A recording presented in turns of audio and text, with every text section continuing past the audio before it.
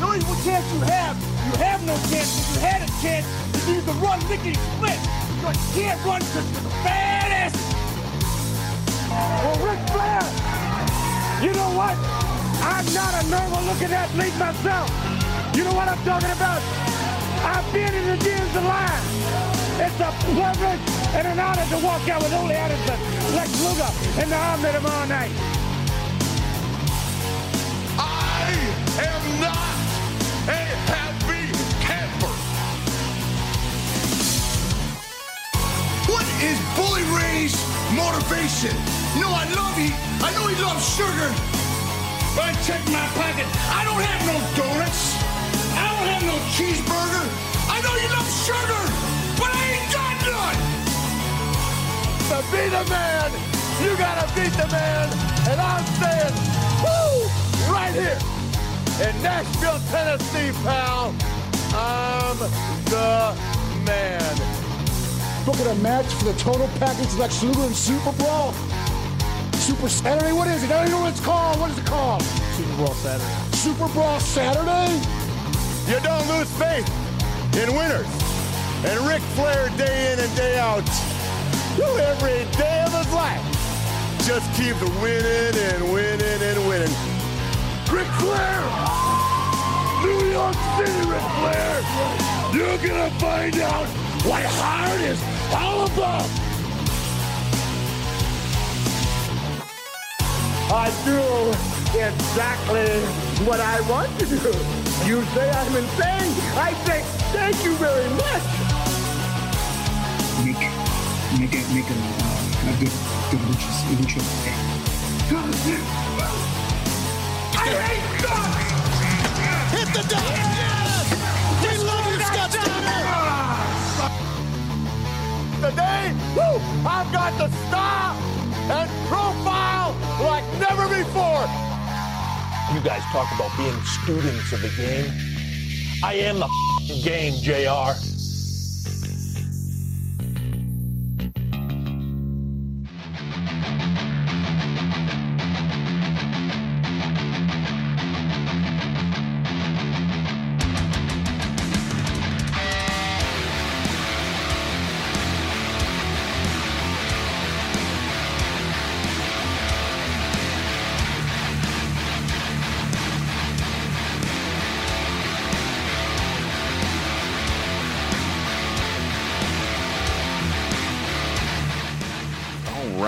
What is going on, folks? It is Wednesday. It is the Dirt Sheet Dudes. I am Boxman. I hope you all are doing well. I gotta tell you, if there is one thing on this earth I need tonight, it is to be sitting here doing this show, talking to someone. It has been one of those weeks. Y'all know what I'm talking about. You've all been there. I'm not the only one, but I definitely need to sit around and do some talking tonight. Smart, my man, over there, how are you doing, sir? So let me just go ahead and survey the situation. What you're saying is this is one of those days when you don't want to wake up. Everything is fucked. Everybody sucks. Pretty much. You don't know why, but you want to justify ripping someone's head off. There you go. No, I'm not to that point. I'm just in like a holy shit. I have like so much to do. I'll just go ahead and tell everyone my landlord's not renewing our lease. They're not going to be renting to people anymore. They're getting out of the business. So I've got 60 days to move, and we've been here 10 years. It's there's a lot accumulated in this house. I've got a fucking air hockey table I got to do something with, man. I don't want to sell it. I don't want to sell it, Smart. I don't want to sell my air hockey table. I don't blame you. I wouldn't want to sell an air hockey table either.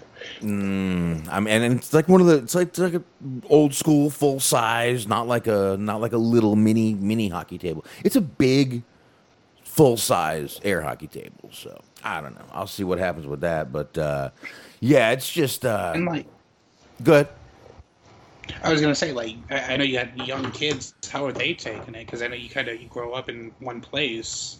Kind of becomes sentimental. Yeah, they want to try to stay in the school district. My older one is like, my friends. My younger one is like, I might make new friends.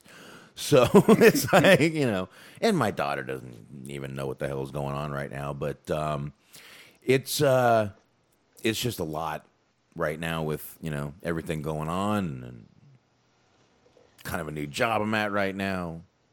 But my God, man, this new job, the importance of being left the fuck alone to your own devices is so important.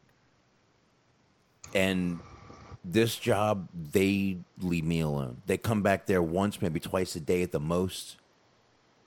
And they leave me the fuck alone. And I didn't realize how important that was until I started working here. And I'm like, man, this is nice. I do what I want. I put shit where I want. I log it. I put it down. They don't even have a log. They don't even know I have a log.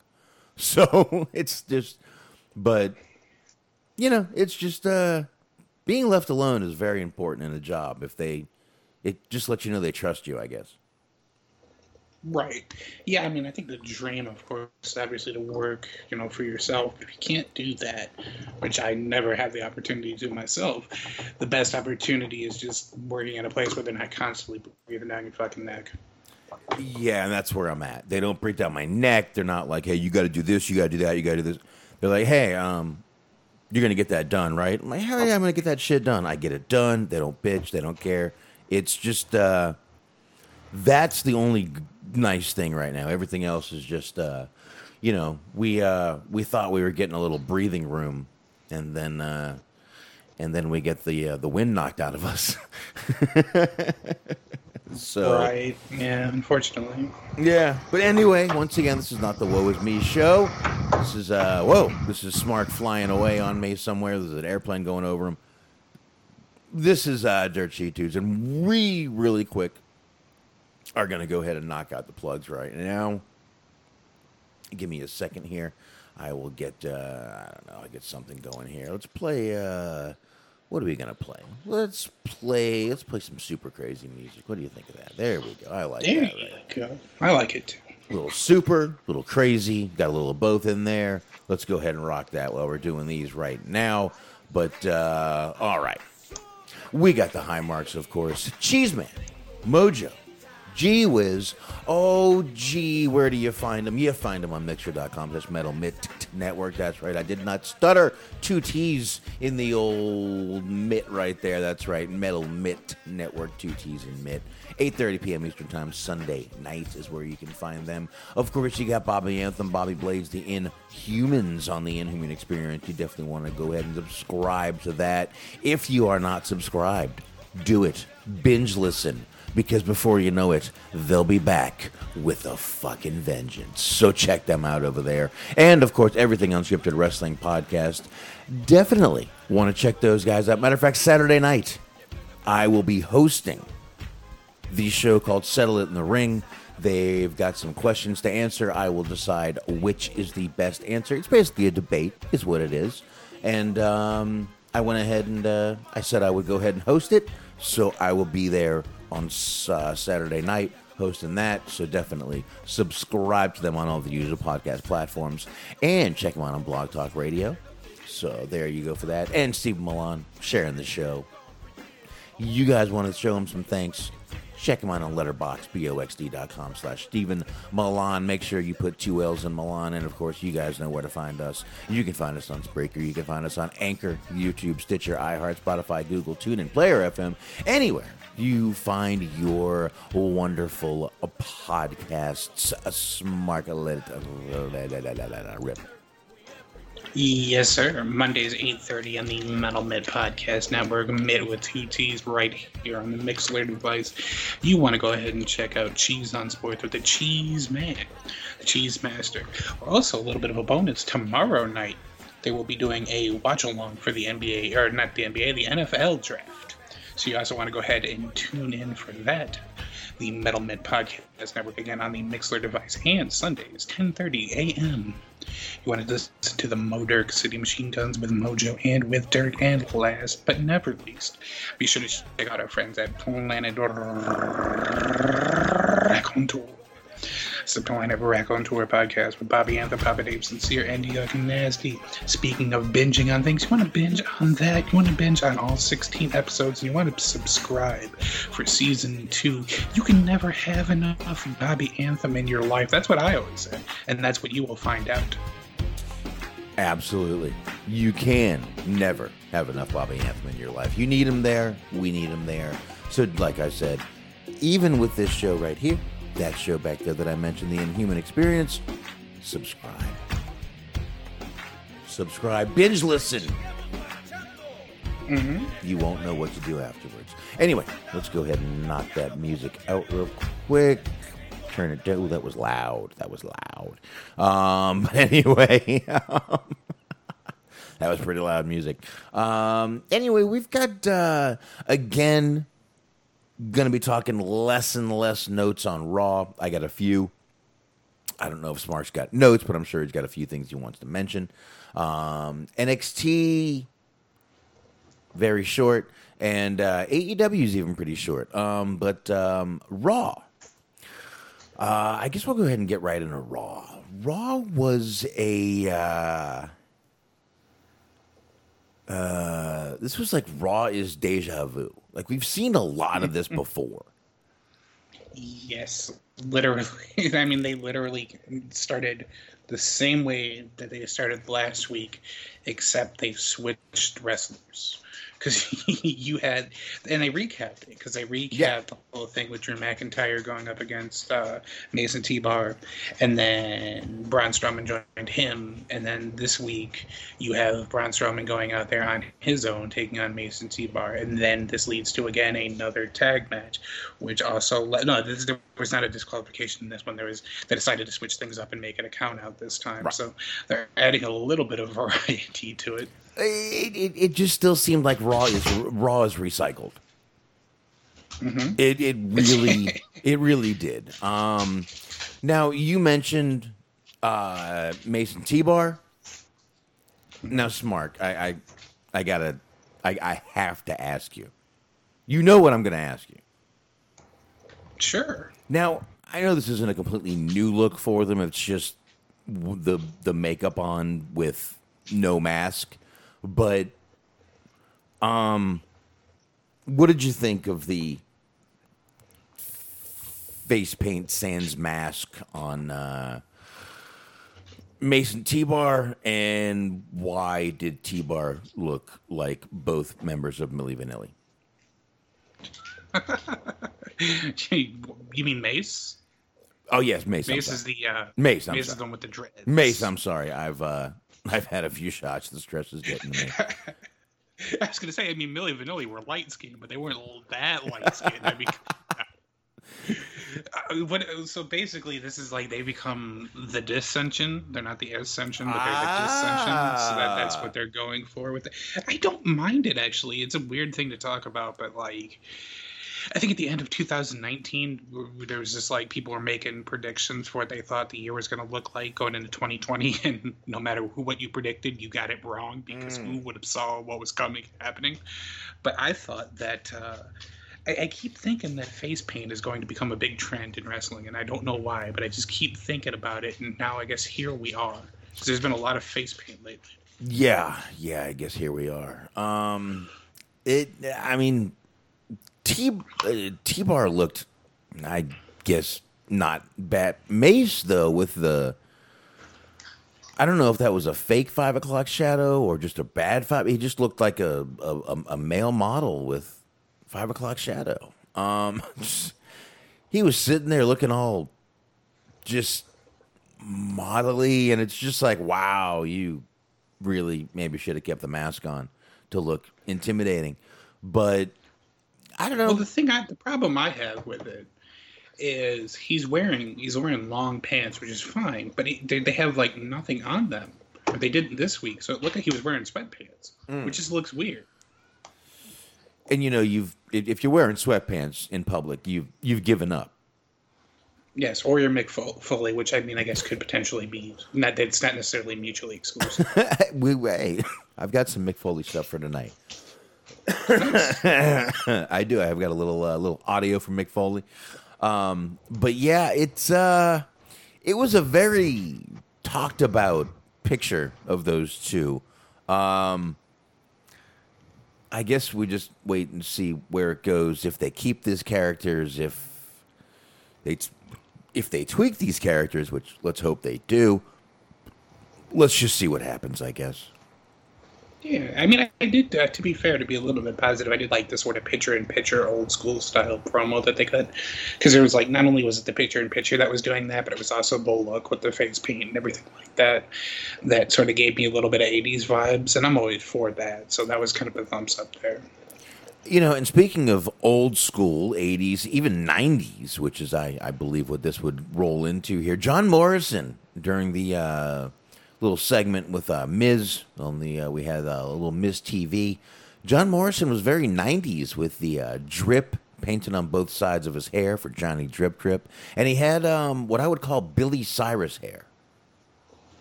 Ooh, that is a good comparison. I like that. Thumbs up. Yeah, well, don't break my heart, my achy, breaky heart. Now, might blow up and kill this man. Yes, I you might. Whoo!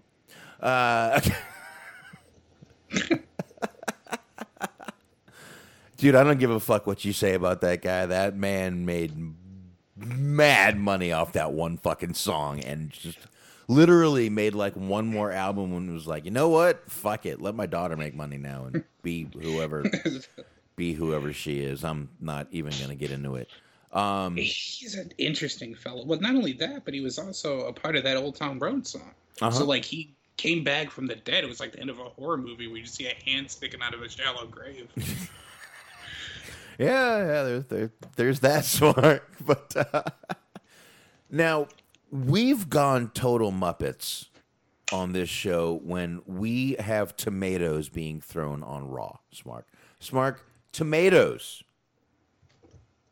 Mm-hmm. Being and thrown. Somebody posted a picture on Twitter, like of a side by side of just like Priest in NXT versus Priest in Raw on Raw, because you have Priest in NXT and they show the little footage of him in the hot tub with the two girls, and then on the other side they show him with a guitar case full of tomatoes. And this is like, oof. It's like, man, Triple H might not be such a bad thing when Vince is retired. We'll say retired. Thank you, Smart.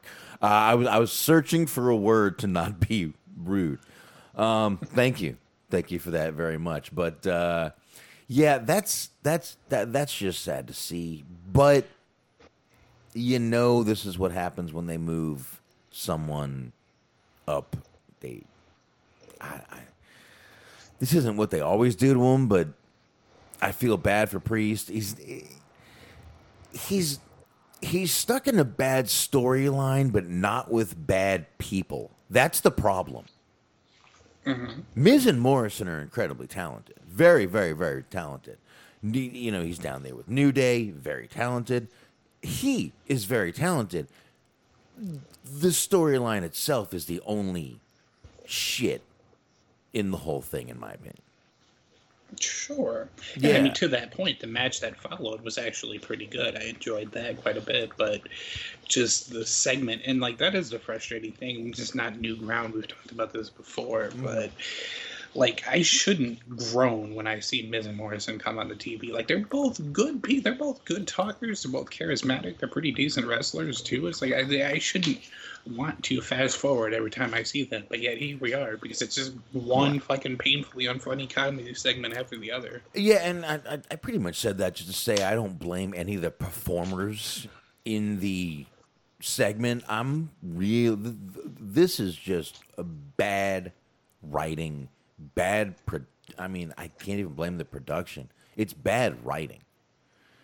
Mm-hmm. And, you know, if they're really looking to save some money and let's start releasing writers, like, in mass, which I know they're not going to do, but it's just a wishful thinking, I guess. Yeah. Wishful thinking. But, you know, you know, another little segment we're going to touch on here. It was cool to see Sonya Deville back on Raw, keeping the authority figure role going, starting a little dissension with Mr. Pierce over there, Adam Pierce. DeVille lifted Charlotte's suspension after Charlotte delivered a pretty backhanded apology to Eddie. Eddie, as we found out his name was, Smart. I can't believe they mentioned the referee's name. Holy shit! Yes, I was actually kind of surprised with that too. And then the only time they actually mention a referee's name is just to fucking scold them and chastise them on television. But you fucked up, Eddie. Damn it. Yeah, just so he can be beaten by Charlotte. Now, she didn't apologize for anything except manhandling Eddie. And again, backhanded compliment, but or backhanded apology. But I'm God, they see way more than I see in Charlotte, and that's all I'm going to say. I'll just leave it at that. I've made my rants before. I've said what I've said. I think she's incredibly overrated. There's many other people on that roster that are just as good, if not better.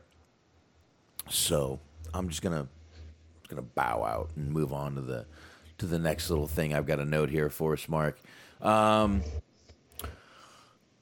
Anyone who's a fan of Humberto Carrillo, I am. I feel for you. I do. We get the same again. Raw is recycled. We get the same thing. Open challenge from Sheamus, non-title, of course. This time, at least, Carrillo walked out with the upper hand. But I mean, it's like Raw is getting so tiring. So tiring. You know, it's. I don't even know what to say. I mean, that also happened last week. So exactly. But the only thing was he beat the shit out of Humberto Carrillo last week. This week, Carrillo got the best of Sheamus and just walked the fuck out like nothing happened. So, you got anything on that?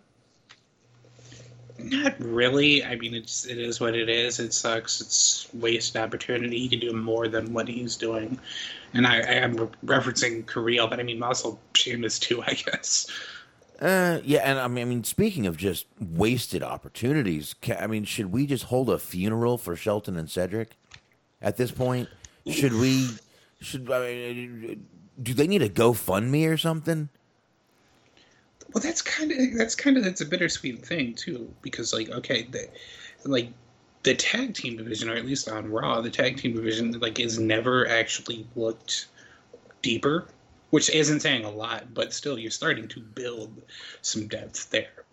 Because you have Riker and Elias, you have obviously New Day, you have all these people. You have they apparently they're going to be having Riddle and Orton be a team now. You got Shelton and Cedric, you got AJ and Almas. You have a lot of people now. You actually have a decent amount of teams. It's more than just the 2 or 3 that we always normally get. But unfortunately, there's half the division is kind of chumps, so that's a problem in itself. But hey, at least there's some depth there. It wasn't a bad match, though. I will say that much. That's the thing. They go out there and they still put 100% into it.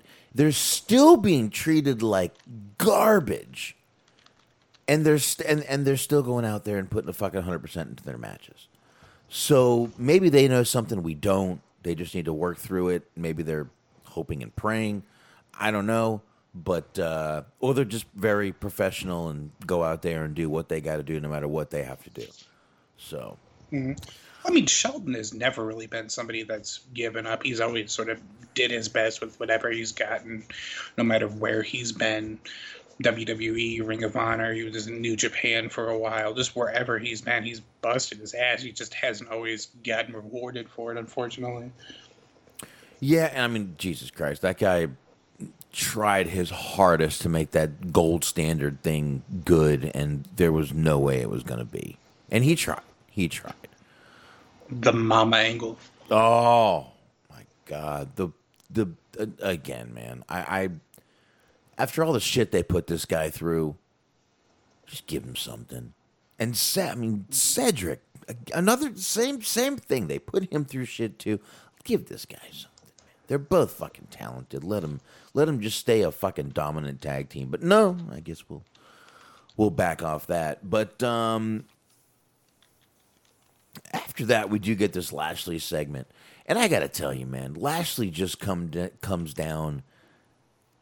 He just looks like a champion, dude. MVP looks like the manager of a champion. They got the suits. They got the pocket squares, Mark. Lashley's just, have the swagger coming down. He's got the entrance, the ability, the believability. And I'll tell you, man, once again, we said this maybe a month or two ago, Smark. Lashley has really, and I mean seriously, stepped up his promo game. And this, again, another really good promo by Bobby Lashley. I mean, the voice is what it is, but he's learned to just, whatever he's saying is working for him. Right. Talking about how last time he didn't lose the U.S. title, he was beaten in a triple threat match, and now sort of they're trying to screw him over again by having a triple threat match, a potential triple threat match for the title that he won now. So it was good stuff. I enjoyed it. Honestly, dude, I got to tell you, these two guys right now may be the Raw saviors, the saviors of Raw, because it's one of the things I'm really enjoying. And it's been that way for a while. Yep. Like we were talking about at the end of the year that the Hurt Business had since the summer. So when they formed last summer, they've been steadily one of the more entertaining things about the show. And then unfortunately they had to go and break them up or, kind of divide the talents. But that particular section of the Hurt Business or whatever it is that still remains the Hurt Business, Lashley and MVP are still putting on solid performances every week. Right. And I had no doubt they wouldn't. But again, there's really no reason to get rid of the other two guys. It's just not. I don't know. Now they're just floating out there, but they are really, really doing great out there. And like I said, they're kind of one of the highlights of Raw for me right now, which there's not many. But one highlight of Raw's, Mark. Now we got Riddle. He's backstage. We get him, and we get the birth of RK Bro. Smart. Riddle's, like I said, he's backstage. He's getting interviewed, and Randy walks up to him. And one of two great lines of Raw. Randy steps up and goes, "I don't even know what planet you're from." Riddle says, "I'm from Earth." Randy, shut up.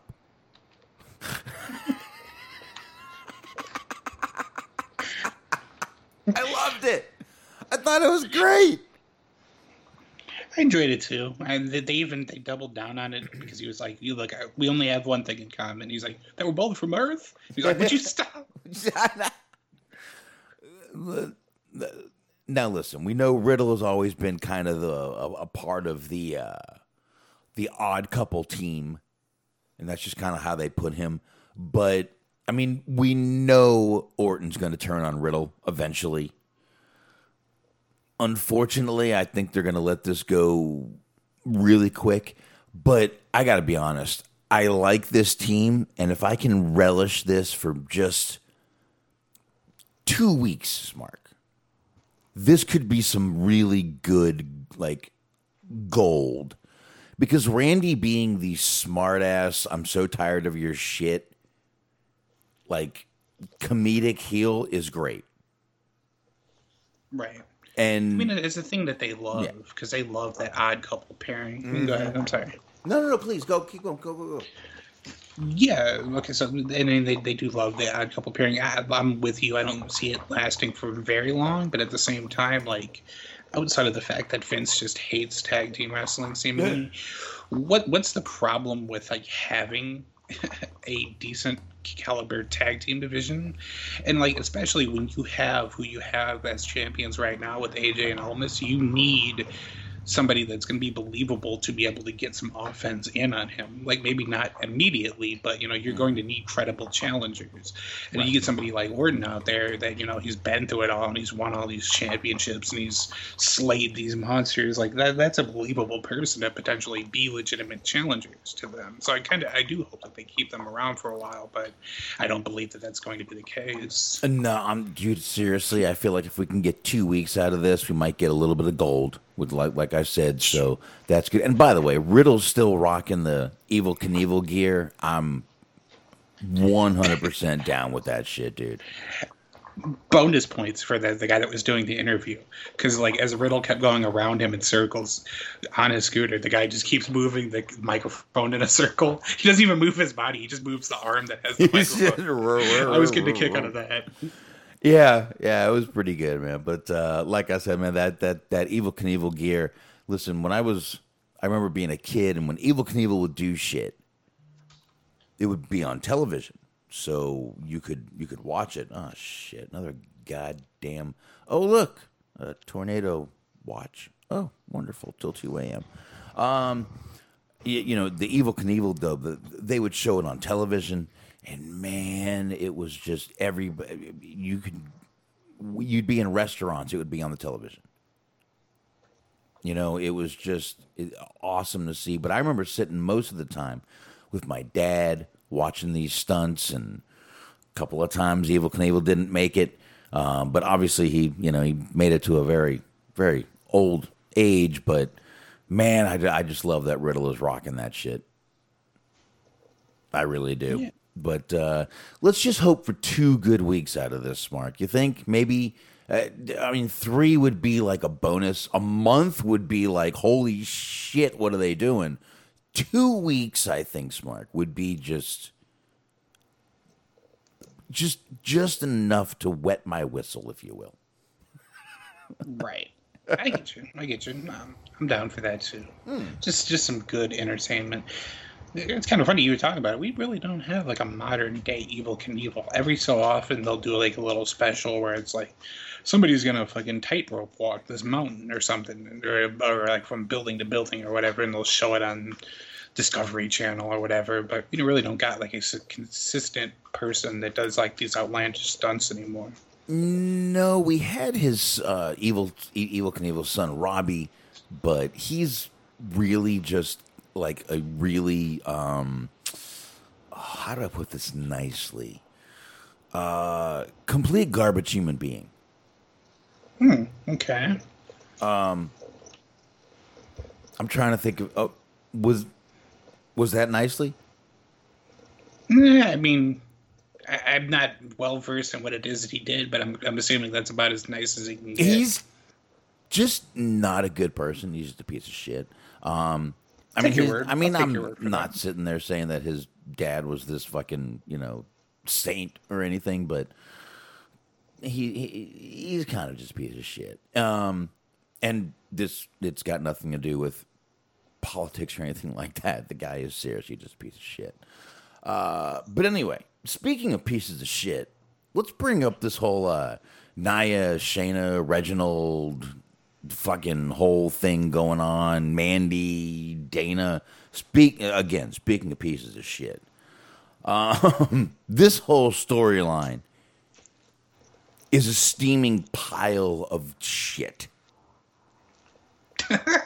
And now they're adding Angel Garza just to give him something to do.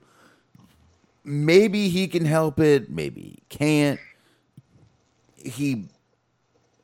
For some reason, he's giving flowers now to Nia. Who did he give the flowers to? Nia. Mm-hmm. And it's just and now Reginald is getting jealous, and Nia sees. Now another great line, by the way, was after Nia got the flowers. She shoves him into. She sees Mandy Rose, and she shoves him into her chest and goes, "Put these in water, bitch."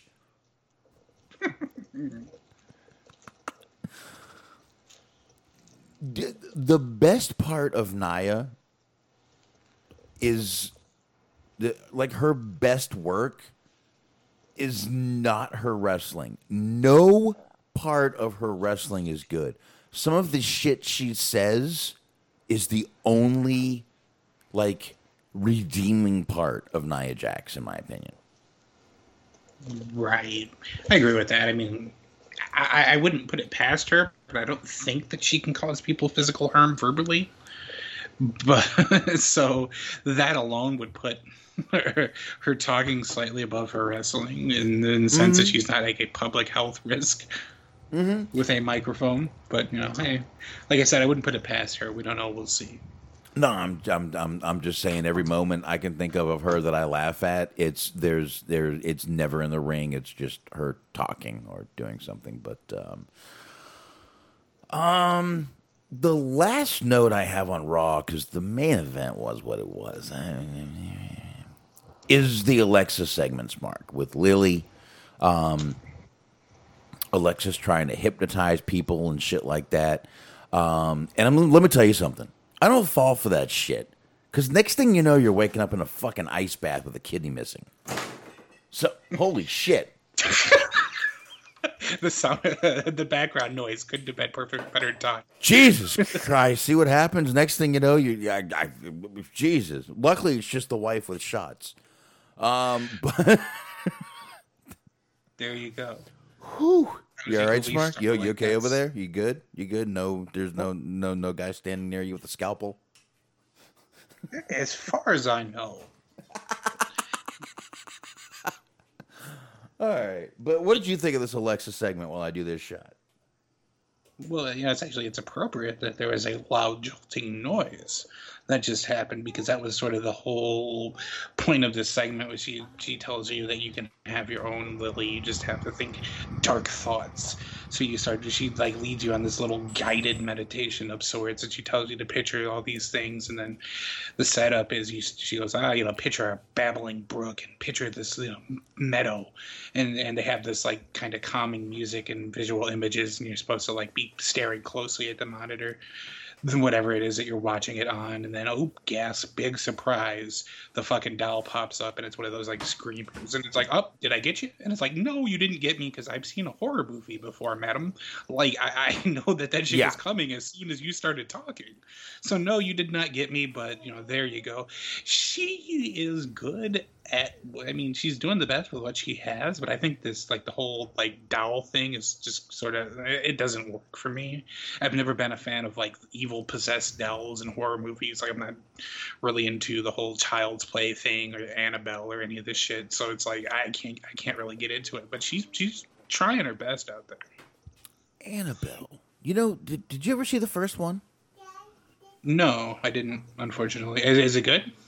I actually never saw it, but the star of that movie, which is Ward Horton, was a guy that me and my sister knew. I went to school with him and rode horses with him, and was a good friend of mine in North Carolina. Nice. Yeah, the star of that movie. He moved out to New York to become an actor, and there you go. But yeah. Yeah, I just thought I'd mention that real quick. I gotta tell you though, Alexa without, I don't know, the aura or whatever of Bray just isn't clicking. Her on her own with this Lily thing just seems like now they're just kind of forcing this shit on us. Now what? There needs to be a now what, and with her character, I don't see a and then a now what, where is this going? Right. Well, and I mean, I'm not opposed to her doing the whole spooky dookie character. I just wanted to say spooky dookie to be fair. It just sounded like it'd be a fun thing to say in my mind, and it came out of my mouth, and I was right. It was fun. Yeah, it was adorable. afraid. All right. I'm not afraid. I mean, I'm not. I don't mind her having the whole supernatural character thing, but she sort of said in the promo that happened after WrestleMania that it was like it was within her the whole time anyway. So just give her the power to do or the ability to do the fucking supernatural shit. Occasionally, she shoots fireballs or time travels or teleports or whatever the fuck you want her to have her do. The Dow thing, I think, is just cheesy in my opinion. But I mean, we will see where. I think it's going to lead to something because she did say at the end of the promo that Lily's getting bored and she's going to unleash her on the rest of the women on Raw. So I guess they're going to be competing next week, theoretically. So, are we saying that she stole all of Bray's powers and the Fiend is no more, or? Potentially. I mean, that's usually how it happens when these relationships happen, is they just sort of steal your soul and your essence and you're just sort of left beaten and broken. That's my experience anyway. We're not all as lucky to be, married happily. I believe if you ask old who is it? What's his name? Buddy Murphy. He'll probably tell you she can steal your soul.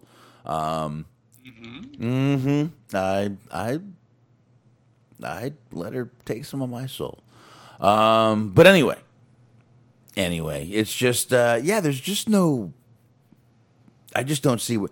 Again, it might be good. I don't see the fact that I don't see where this character is going might be a good thing, but it also, I don't know. We'll see what happens with it, but I don't know. It's just not as good without the whole Bray Wyatt whatever intertwined or whatever. But that's the last note I got on Raw. Let's go ahead and get into NXT. Again, I've got some really short notes for NXT. We've got a new banner, a new intro video, new music for NXT. Smart, did you notice that? I did. I also noticed it on the Hulu. Because that's actually where I noticed it, is that they changed the logo up for the new episodes. Yeah, they changed the profile. Now, we do have new stuff for everything, new for all the shows WWE related. So you'll be seeing those rotating through. So just to throw that out there. I don't have a ton of notes on NXT. We had, Mercedes Martinez, she defeated Dakota Kai via DQ. Raquel Gonzalez beat the shit out of Mercedes Martinez, though. Oh, yes. And definitely, I've really become sort of a fan of Dakota Kai just in general, because she bumped her fucking ass off in this match. And she has been, as of late, just taking a lot of bumps and, sort of kind of in that Shawn Michaels, Dolph Ziggler range of just bumping the fucking ass off the entire match. There was one, Mercedes Martinez hit a spine buster, and it looked fucking sick. It was awesome. It was a really good spine buster. And it was a pretty good match in general. And then, like you said, Raquel Gonzalez, after the last 2 weeks or so teasing that she might be going face, just all of a sudden goes back to being a bad lady. Oh yeah, and Martinez is really the heel, kind of. Isn't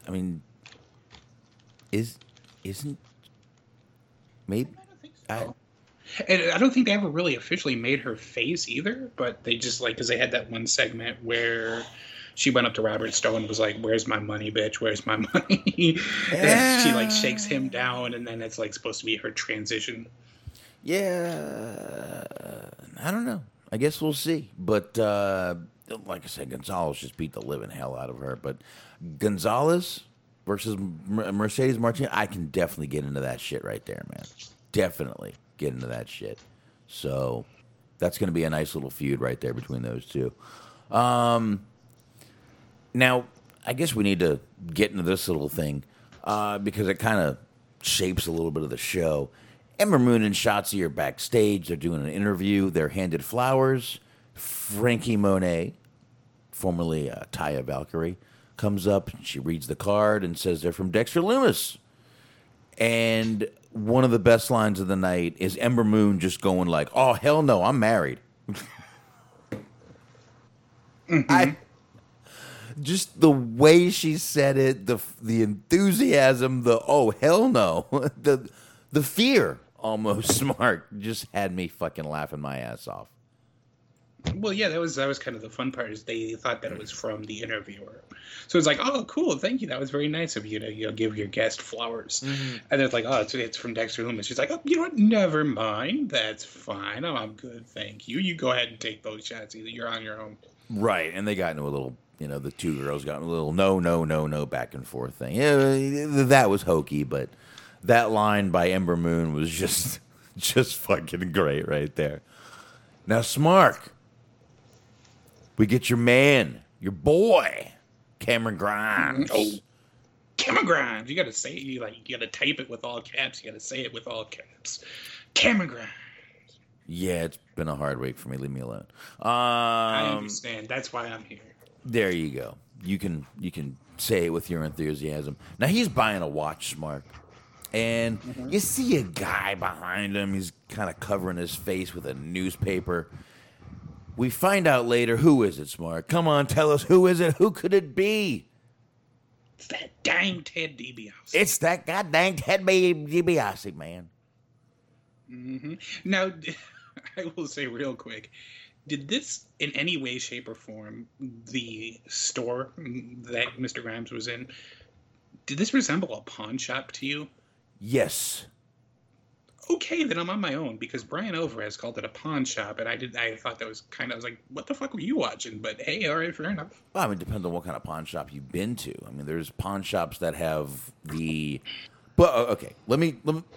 There's two kinds of pawn shops, Mark. There's the open jewelry store-looking pawn shop, and then there's the we cash checks pawn shop, which has a guy behind bulletproof glass. Okay, well, see, there you go. That says a lot about the sort of places that I have in my area, because those are really the only ones that we have around here.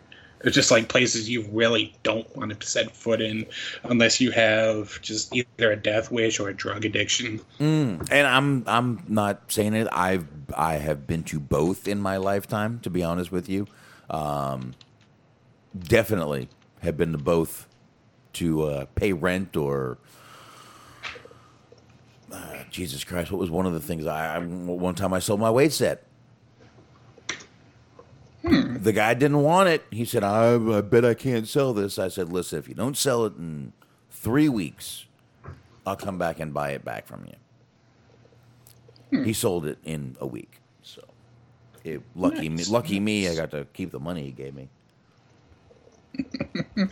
Very cool. Very cool. But so go ahead. Yeah, we finally got the bill of the last couple of weeks have finally paid off. I don't know if this is like the final payoff or if we'll get more, but we finally got old Cameron Grimes and old Ted DiBiase on TV together. Cameron Grimes buys a watch. And he's all marveling and happy with himself for how great his watch is. And Ted DiBiase goes, "Hey kid, that's a nice watch, but it's not $1 million watch." And they show his face and he's beat red, and he kind of starting to show his age, which made me a little sad. But he gives a signature laugh, and everything is A-okay. I hope this leads to, like, either with the help of or in spite of Ted DiBiase, leads to Grimes breaking out the old $1 billion belt. Ooh, smart. That's the only thing I want to see now. Me too. Now you got me thirsting for it. I would like to see that. That would be a good thing. And I mean, Ted DiBiase now is is he a preacher, a deacon, something like that? Yeah, I'm not sure exactly what his position is, but yeah, he has definitely become kind of a devout Christian. So that's the path that his life is, and it seems like it's a little bit more legitimate than the Shawn Michaels thing, where there's people that kind of openly question that. It seems like everybody sort of buys into Ted DiBiase being authentic and genuine.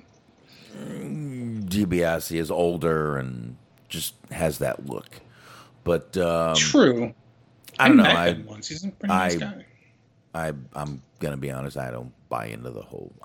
Let's not get in a religion. You're not gonna like what I say. Neither I will. don't blame you. That's asking for trouble. Neither will anyone else. So Fair enough. Fair enough. I'm just not a religious person. I believe anyone can believe what they want, do what you want, but I think a lot of it is hypocritical.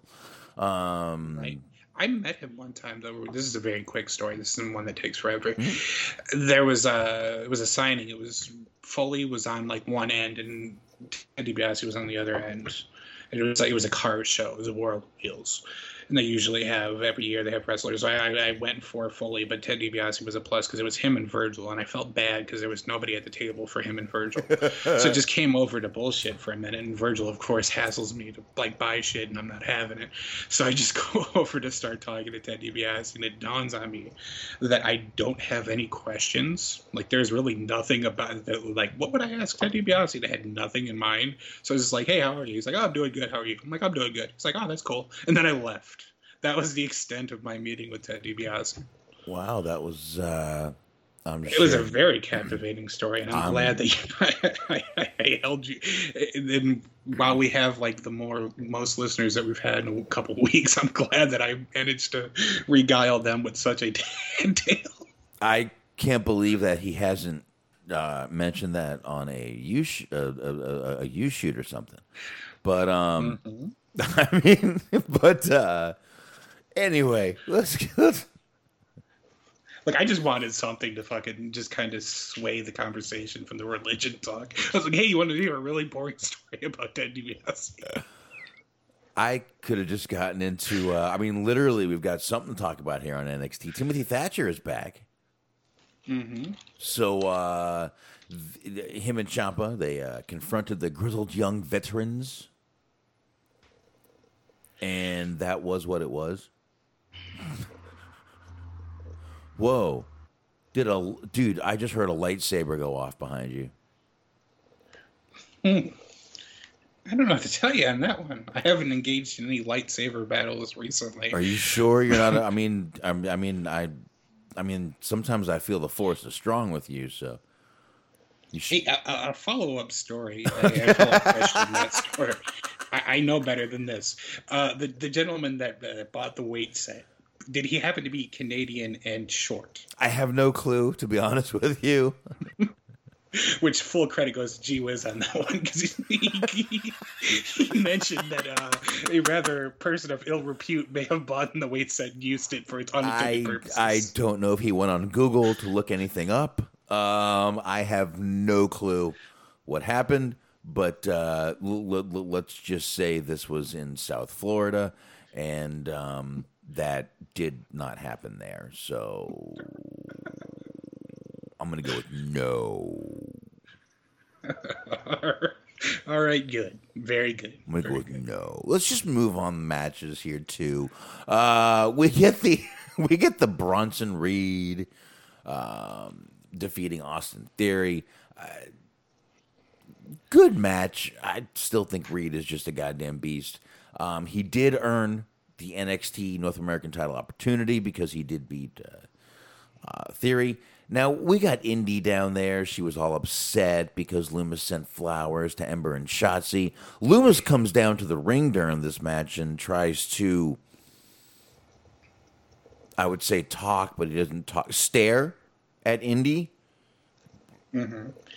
Well, and it looked like they were setting it up, and I'm sad that they deviated from that, because she was like just watching the match with like just elbows on the apron, just kind of looking into the ring, and I was hoping that he was going to just come over and just stand next to her and just put his like hands on his chin and just be watching the same way that she was watching. But they didn't do that, and they just sort of had her notice and then back down because she was upset that she didn't get flowers from old Dexter Loomis. She ended up sliding into the ring, which apparently is not a disqualification. So hey, there's that. Listen, rules get made up on the fly. Just take it easy, pal. All right? Just take it easy.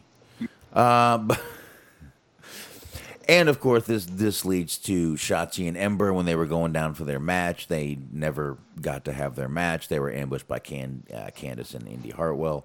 So that obviously setting up another little feud right there. Big bonus points to Aaliyah and Jessica Kamea for celebrating as though they had won the titles. Yes, because Robert Stern even like grabbed the titles and was like handed it to him. It's like, these are yours now, and the referee had to tell him, no, that's not. He was like, no, not the way it works, pal. But Smart, let me get this Adam Cole Miami Vice style interview.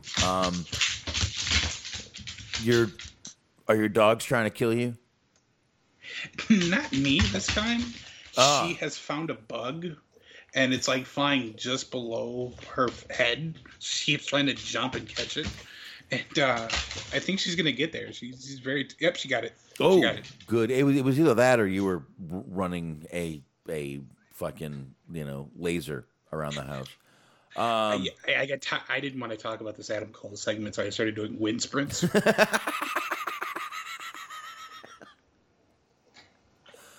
Which is particularly funny if you know what I look like, because there's a very low probability of that happening. Well, I'm laughing. But as long as somebody is, that's all I care about. Adam Cole speaks to again this Miami Vice style interview to Arash Markazi. Is that his? I hope that's good enough. He's he's a former sports journalist, for LA Times. So we'll see we'll see what he does, but obviously jumping into the WWE realm. But this was either Miami Vice or Adam Cole was trying to be Scarface. I'm not quite sure which one. I could just see, Adam Cole sitting there going, "Oh yeah, really? That's a good deal, man. Yeah, yeah, Manny." Kind of doing a little bit of a Robert De Niro there with the face. Oh well, it's a very easy thing to go right from Scarface to De Niro. Actually, Scarface, De Niro, and Sean Penn can almost be the same little face there. Because they all smell like they're like there's a lemon involved somewhere, and they really don't like it. Mm-hmm. They stared too closely into the sun, and it just hasn't quite gotten back to normal for them. Although Sean Penn always just kind of looks like he smelled something like shit, just kind of like. And then they're De Niro too. You can go with the same thing with De Niro. I'm kind of glad you brought up movies, because just a heads up, public service announcement. May 1st, they're going to be having Scarface on Netflix, appropriately enough, and I'm kind of excited for that. By the way, it's already on Hulu if you want to watch it. Is it now? Oh, well, I didn't know that. I've looked through their movie section too. I don't know how I missed that. Thanks for the heads up on that one. Mm-hmm. But yeah, also it seemed like bad movie acting. Like, it just seemed like both of them, and I don't know if it was just the fault of the interviewer and that Cole didn't have a lot to work with. I think the interviewer was particularly terrible. Like, it definitely screams one of those Nick Khan hires that we've been talking about, where it's just like a sports guy, and they're just kind of particularly bland and flavorless. And they kind of got the Adnan Virk stink on it, unfortunately. And, like, he wasn't very good. This interviewer guy, Arash, wasn't very good, and it seemed like he was definitely reading his questions off like a fucking teleprompter that was like behind Cole. Yeah. And like Cole, I kind of liked what Cole was saying, just how he didn't think that Kyle O'Reilly had sort of the ability to deal with the pressure of carrying a company the same way that Cole did. And he's going to like kind of end up folding under the pressure of all that. But at the same time, just the delivery on it was just it just wasn't very good. No, it was. I mean, and at the end we saw that Kyle was watching the whole interview backstage. But you're right. I don't think it was that good either. There was a lot of cheese in there, if you know what I mean. Now, Smark, Diamond Mine? Yeah, this is interesting. Diamond Mine. I mean, we really don't have too much to go on. It was just sort of one of those weird, not weird, but it was like kind of an 80s movie montage of just scenes of some unknown person working out. And then it was like, yeah, Diamond Mine coming soon. It's Diamond like, Mine. Cool, fair enough. Diamond Mine. I don't know what else to say. Diamond Mine, folks. Keep your eyes open. Anyway, let's get to this this main event of NXT. We're rolling through the shows tonight, which is good. We got a pretty decent amount of news to get into, which is what I'd prefer to get into. And AEW, again, my notes are way smaller than they probably should be. But the main event tonight was Legado del Fantasma, or I'm sorry, the main event last night was Legado del Fantasma versus MSK and Kushida. There was no way to take notes on this match. I did not want to take my fucking eyes off of it. Did not want to take my eyes off of it. MSK, very obviously extremely talented. Kushida, great spots by all these guys. It was fast. It was flippy. It was fucking hard hitting at times. But at one point I thought Escobar killed Kushida with that finisher. I thought Kushida might not be getting up, but this was just a hell of a fucking, main event for this show, I thought. Yeah, I really enjoyed it. It's in my wheelhouse of the old flippy dippy stuff that I enjoy so much. You had at one point old Wesley, which is a name I'll never get tired of saying, goes for like he's doing some gymnastics type stuff because he's doing like sort of the backhand spring, doing all these flips and shit, and he goes for whatever move it is that he's setting up for, and Wild just catches him midair with a drop kick and fucking sends him flying. It looked real nice. There was a lot of really cool, like you pointed out, the power bomb through the table. There's a couple of cool spots in this match. It was one of those things where you kind of have to like watch it again if you really want to remember what it is that happened, because there's just so much going on at once, just so quickly. But I'm all for it, and I'm all for it. Yeah, I literally just put my phone in my pocket and said, "Fuck, I'm not even. Fuck the notes, man. This is just a fucking great match through and through." So.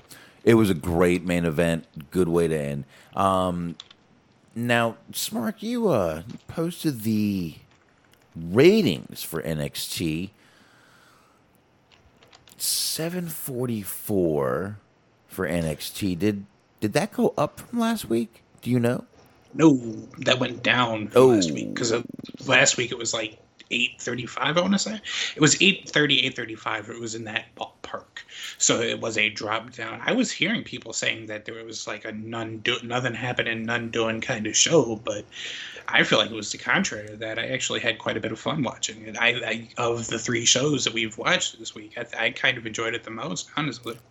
I think AEW had some really good segments tonight that we're going to get into in a couple minutes here. But I mean, NXT, like I said, the main event was really good. So I don't know, man. NXT doing 744. I mean, we'll talk Friday about what AEW is going to do tonight.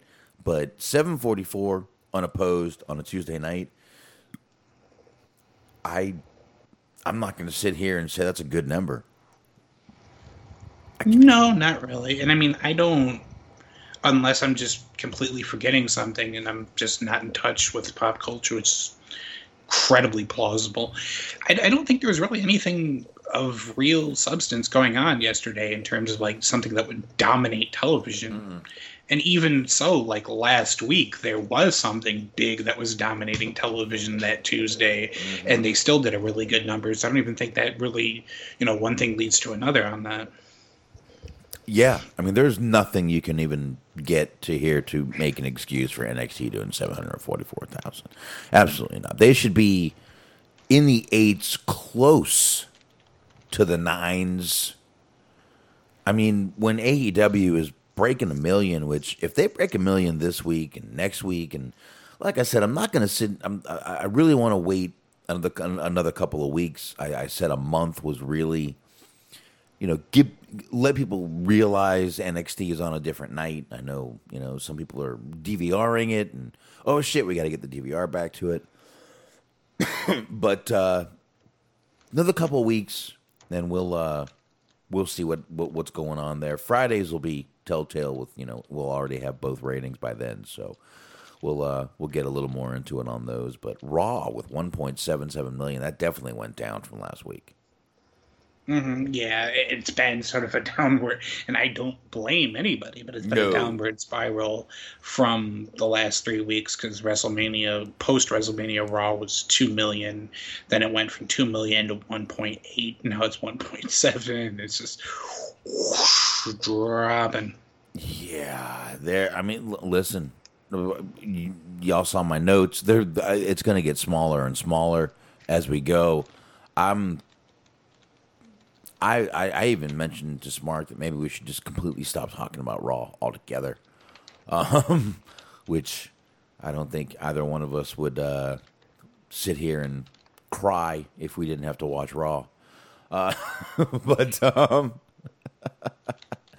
so I guess we can go ahead and jump into NXT real quick. Oh, I'm sorry, AEW real quick.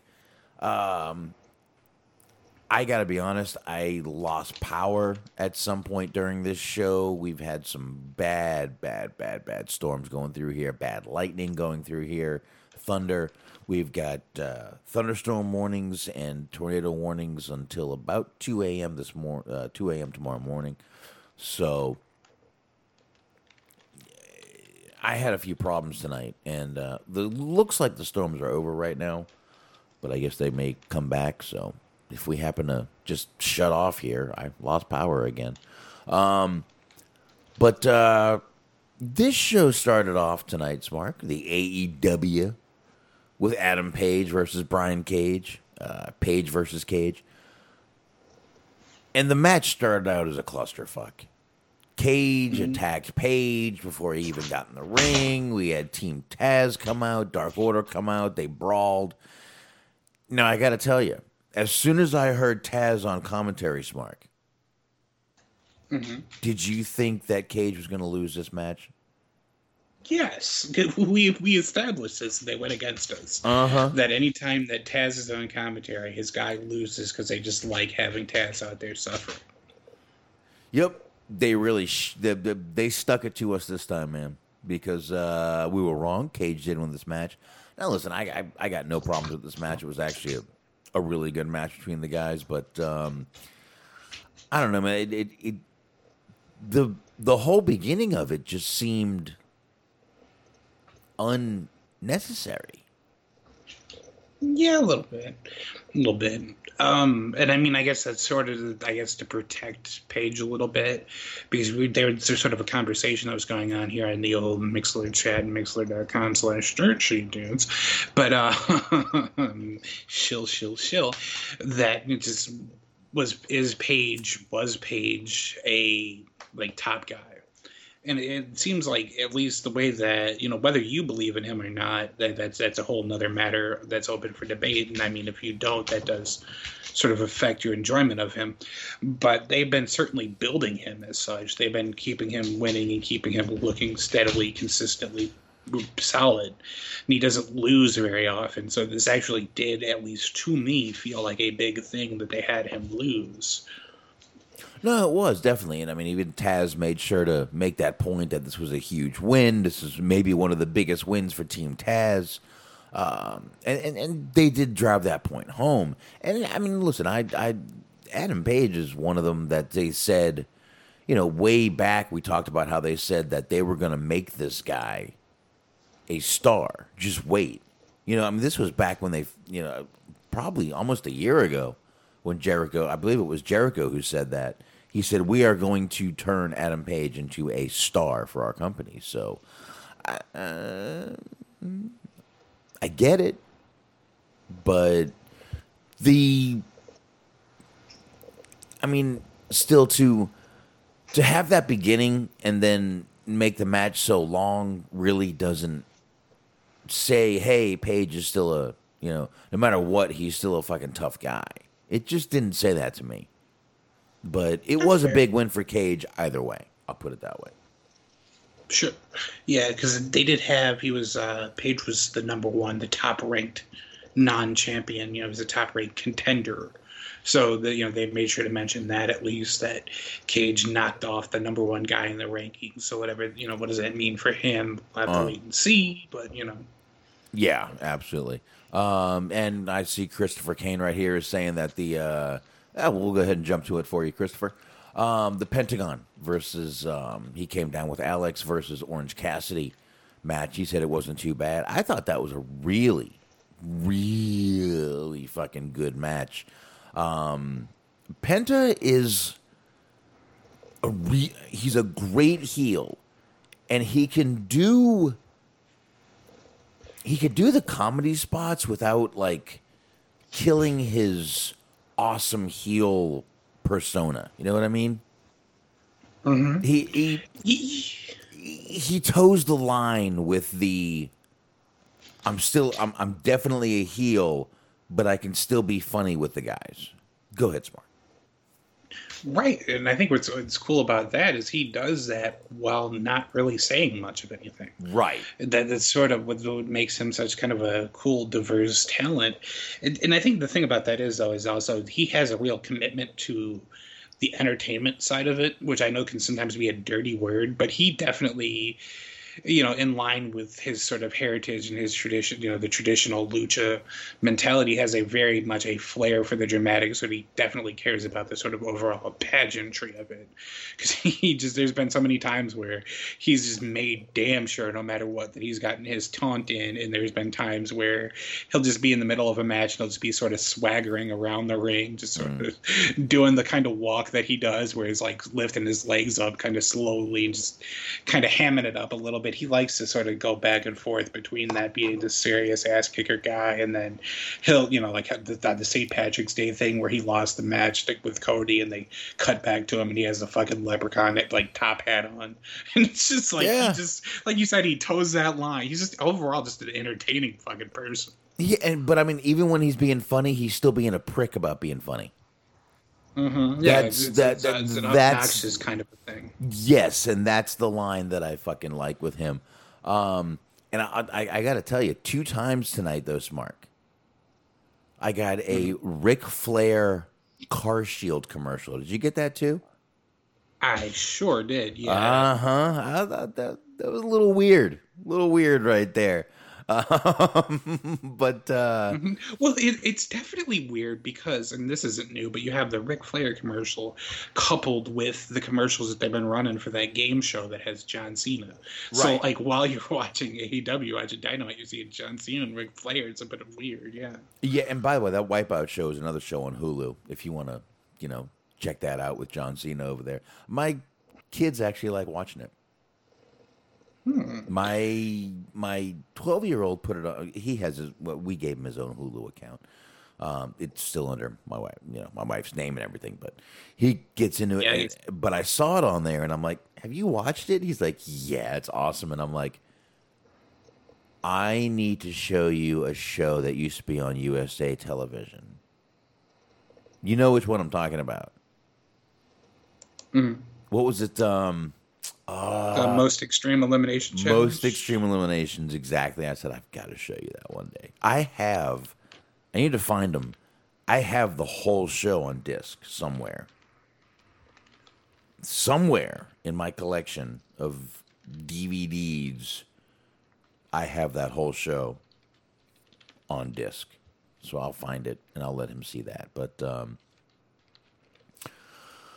yeah, good shit right there, man. With Penta, like I said, he really gets you just thinking, really, holy shit, this guy is just so fucking good at what he does. But we got the Elite segments, Mark. It was in the back of a limo, and I gotta tell you, man, I'm kind of torn on this, man, because it's really hokey, it's really stupid, it's really obnoxious, but Omega's really good.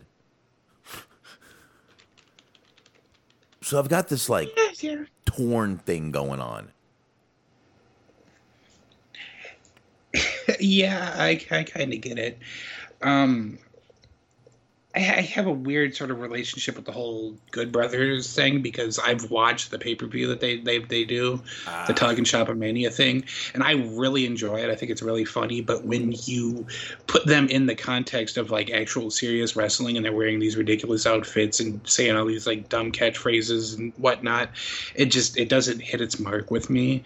It just kind of seems like what would happen if you like put like Leslie Nielsen into like a Hostel movie or something or Saw or something, where it's like, I love Leslie Nielsen, but if he showed up, like, I know that he passed away, but I'm saying if he showed up in like a 80s horror movie, well, he did with fucking Prom Night, but if he showed up in like, this is like real super serious movie and he was playing his Naked Gun type character, I'd be like, what the fuck is going on here? It would be a turnoff. Yeah. Yeah, it would be. Now, and you know, let's just get into this whole Kenny Omega thing. He won the Impact title from Rich Swann over the weekend. Now, Smart, let me ask you something. How many times did Kenny Omega bring up Impact Wrestling during this, like, any promo tonight at all? That I can remember, none. How many times did he walk out with the Impact title over his shoulder? That I can remember, not at all.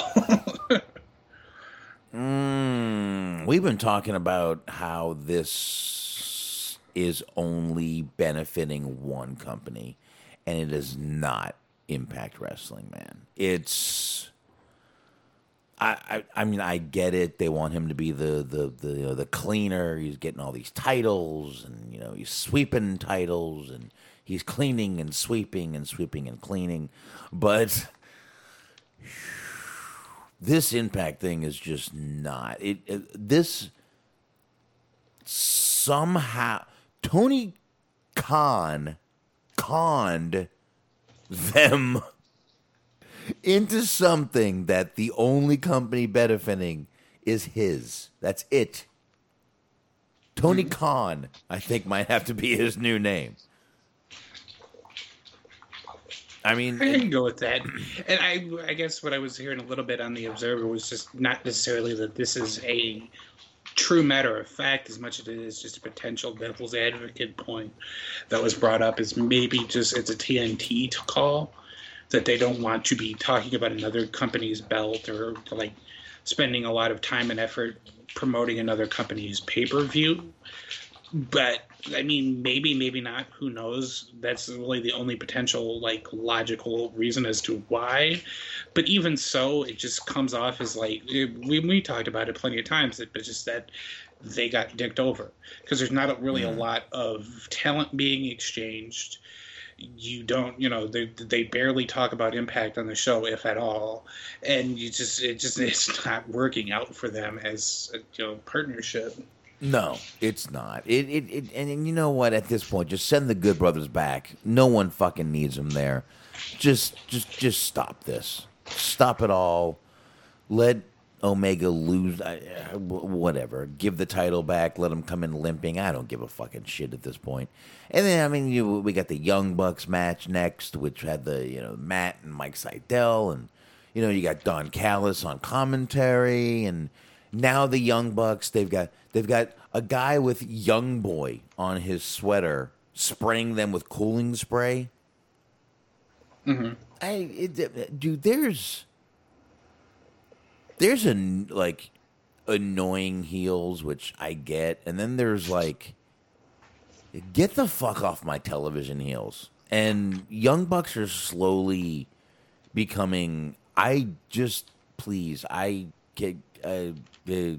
off my television, one way or the other, please. Please. I get it. And like, I don't know. It seems so weird. Like they're doing the thing of how heels do, where dressing outlandishly in hopes to get heat. where that works for Sheamus, and that kind of worked a little bit for, I hate to give him credit because I don't particularly like him, but Ethan Page with the whole fucking pink polo and khaki shorts, looking like every guy that I tried to fight in high school for being an obnoxious douche. But it was just when the Young Bucks are doing it, they just come out like, I was actually watching the other day the You Can't Kill David Arquette documentary on Hulu. And like that, it's kind of a part that's understated that I forgot about, where he, like, his wrestling character showed up wearing like basically a fucking wizard's outfit, and it's like, why are you doing this? Like, how does this connect with your character? Like the Young Bucks thing, they come out and they're wearing this like ridiculous outfits, and it's like, why? Why are you all of a sudden just wearing these? It doesn't make sense. But other than just the fact of just like, we're going to try to fucking do anything to get heat. It's like, okay. They're just living out some fantasy of their own in their own mind. So, but anyway, I'm done. I just, if the Young Bucks just decided to become a backstage guys, I'd be very happy. But this next segment I really enjoyed, this Pinnacle and Inner Circle segment. Inner Circle showing up on motorcycles. I was really enjoying this whole thing, and then someone decided to give a microphone to Sean Spears, and I was like, what the fuck is that for?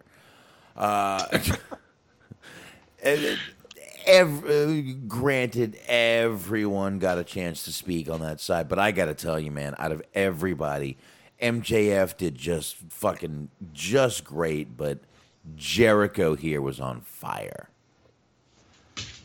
I agree. I agree with that. My headphone keeps falling out of my ear. It's distracting. No, I'm sorry. But no, I agree with that. Jericho did a good job. MJF did a good job. That kind of thing, you could always always rely on them to deliver in those situations. I'll give a little bit of credit more so to, like, Santana and Ortiz were pretty good. I was a little bit surprised that they had Santana be a little bit more the loose cannon, since it's always sort of Ortiz's role. Right. And you had Ortiz sort of putting his hand on him and telling him just to calm down and not overreact, because you had, I want to say it was Dax Harwood that was doing the promo, and I hate to give them, I don't necessarily hate to, but I will give them credit, since week after week, and justifiably so, I think we come on here and we talk about how fucking boring FTR is. I actually thought they had a pretty good promo this week of just saying that you can't be the sort of lapdogs that you've become. You've got to be the old Santana and Ortiz, or else, when you leave, tell your kids that daddy ain't coming back. And it was just like, okay, that was good. That was actually some passion, some emotion. I actually didn't fall asleep while you were talking. So you've elevated your game quite a bit, at least this week. I'll give them credit for that. Right. And I really thought everybody was good on the mic here, but Jericho just took it and then finished it up and tied a beautiful little bow on top with ribbons and did nice, signing, and it just, Jericho really just tied everything up into one little thing. And obviously this is setting up the match for at Blood and Guts next week, but I just thought Jericho was on fire. Jericho was the Paul Ellering of this promo.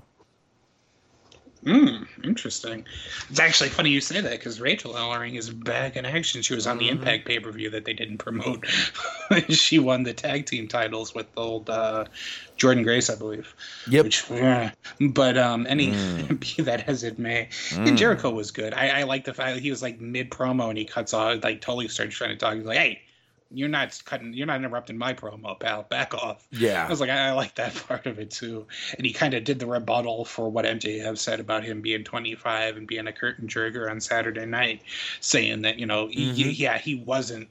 didn't have the best run at that point in WCW, but at that point he had already wrestled in Japan and Mexico and had all the sort of worldly experience that made him the person that he is now.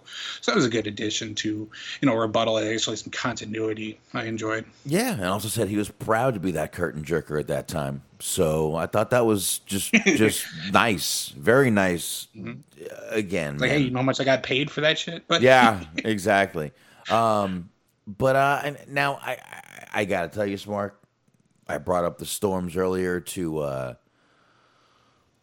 tell you that I cut out a few times. Now, I missed most of this Kingston, Moxley, Omega, but this one wasn't completely due to the storm. I did lose internet here, but I also had an 8-year-old who fell and sliced his knee open, so I had to super glue that before the wife came out. Just like breaking out old like fucking Sabu and ECW with the barbed wire match, just glue in the fucking pack or whatever it was back in. Well, I mean, Boxman breaking out the glue gun. I mean, my kid will let me do it, but if my wife sees me doing it, I won't be able to do it. So, anyway, I also miss the Taz and Christian stuff too. I miss both of those. Okay. So I can recap that a little bit if you want. Basically, the whole Eddie Kingston thing, it was supposed to be an unsanctioned, and they touted it as such. Eddie Kingston and Kenny Omega were supposed to have a match. So Kingston comes out and Omega basically just says, hey, like, you guys fucking, you and Moxley broke our van, bus, destroyed our property and shit. Now we're mad at you. So, like, why are we going to do you a favor by giving you a match with the champ? You haven't earned that. You don't deserve that, so on and so forth. So it ended up becoming Kingston versus Nakazawa a little bit. And Kingston basically just kind of roughed him up for a little while and then got him in a position where he was going to do to him, but he was going to do Nakazawa what they did to Kingston, but he was going to break his ankle. So he gets his ankle in the chair and he demands, it's funny because he demanded a title shot. He was going to say that you'll either give him a title shot or I'm going to break his leg or break his ankle. Kenny Omega's like, well, he knew what he was getting himself into. I'm just going to leave. It's like, tough shit. I don't care. So he starts trying to leave. He started trying to leave. He's like, hey, you know what? I got other lackeys. So he sends out Brandon Cutler. That doesn't work. Moxley comes in. They end up, getting the better of Omega. They get Omega's ankle in the chair and they threaten to break it. Now, I mentioned that Kingston said he wanted a title shot. So Kingston's asked for a title shot, but Moxley gets the microphone when they have Kenny Omega vulnerable and says that they want a title, or not a title match, they want a tag team match with Omega and Nakazawa. And I was like, wow, you really fucking way to undercut your friend there. He wanted a title match and you just like fucking begged Don Callis for a tag team match of little to no consequence. So it's like, you really sort of fucking took the legs out from under the poor man. But that was pretty much that. So we're going to have Kingston and Moxley versus Nakazawa and Omega next week, along with the blood and guts match. The Cage and Taz promo was basically Cage accusing Taz of being bitter that he retired too soon and he didn't have the sort of heart and balls and guts that it took to make a comeback the way that Christian did. And that was pretty much it with that. So that was what you missed. It was pretty good, but it wasn't like anything that you necessarily need to double back and check out. All right. Nice. All right, at least I know what happened there. I know we had this Chris Statlander versus Penelope Ford match. It was fine. Statlander won the match, but I really got nothing to add on it. You? Not particularly. There was also Miro basically beat the ever-loving shit out of Kip Sabian, so I guess that's the end of their union that really got nobody anywhere. So thank God. Yeah, and we had the Nightmare Family match, and then that was when I lost power. I came back, and Miro was slamming Kip's arm in the door. Mm-hmm. Right. Which, I mean, basically the whole thing was built on them talking about on Twitter that they needed to get back together and talk things over. And so you have Kip just come into Miro's dressing room, and as he starts to try to talk to him, Miro has none of it and just beats the shit out of him. So There was no real, Sabian didn't push Miro to the edge or anything. Miro was already poised to attack as soon as he came in. So there was that. Yeah, that was. So we can skip that part. Now, we did have this Nightmare Family versus the Factory or some shit, and no, that's what they're called, the Factory. Well, I got to tell you, it's a shit factory. Number one, the only guy I like is you that. never sounded more like Jim Cornette. I don't disagree with you, but it was the factory more like the shit factory. It was like the Charmin Corporation. Goddamn shit factory. I could literally shit that out after eating a Wendy's, goddamn it. That'd be right around the last bite when I'm shitting out the first bite. The only guy I like is the caveman looking dude. Was it Nick Camarano? Mm-hmm. I like him. I think he's going to be something. But otherwise, this whole thing, and Cody jumping on top of getting on top and making a big comeback. What were you going for, Cody? 2 weeks? It was pretty much 2 weeks because there was the match that he had against Pentagon where Pentagon broke his arm and he no-sold it. Then he got attacked by old QT Marshall. So apparently QT Marshall is more devastating than having your arm broken. I don't believe that. But he was gone for like 2 weeks. And I knew as soon as they came out in the fucking Cody Rhodes bus, which, oh, God, the fucking... Ugh, God, for somebody who grew up in the business, like, he should have known. I mean, it worked well for Lex Luger is what I'm saying. The fucking remake of the Lex Express. Yeah. I knew as soon as they came out in the Cody bus that the fucking Cody was going to come back. And I already did not care about this match. I couldn't have given less of a fuck anyway. But then Cody came out and it just added on to the irrelevant Sunday that this was. And they get him fighting on top of the bus. Cody and QT are fighting on top of the bus. And we often talk about like how sad it is that certain wrestlers are not around anymore. Eddie Guerrero and Hart, that kind of a thing. I never more pined for in my life fucking Mike Awesome, because I was really just hoping that somehow Mike Awesome would come back and give him like an awesome bomb, like how he did to Shaggy 2 Dope on Nitro on the old fucking that 70s guy bus, and Shaggy 2 Dope fell off of the bus. I was really hoping he would do that to Cody, just fucking magically appear, give him an awesome bomb, and have Cody skin off the bus. No, we get Cody just flexing on top of the bus and. And then right after that, though, that's the thing.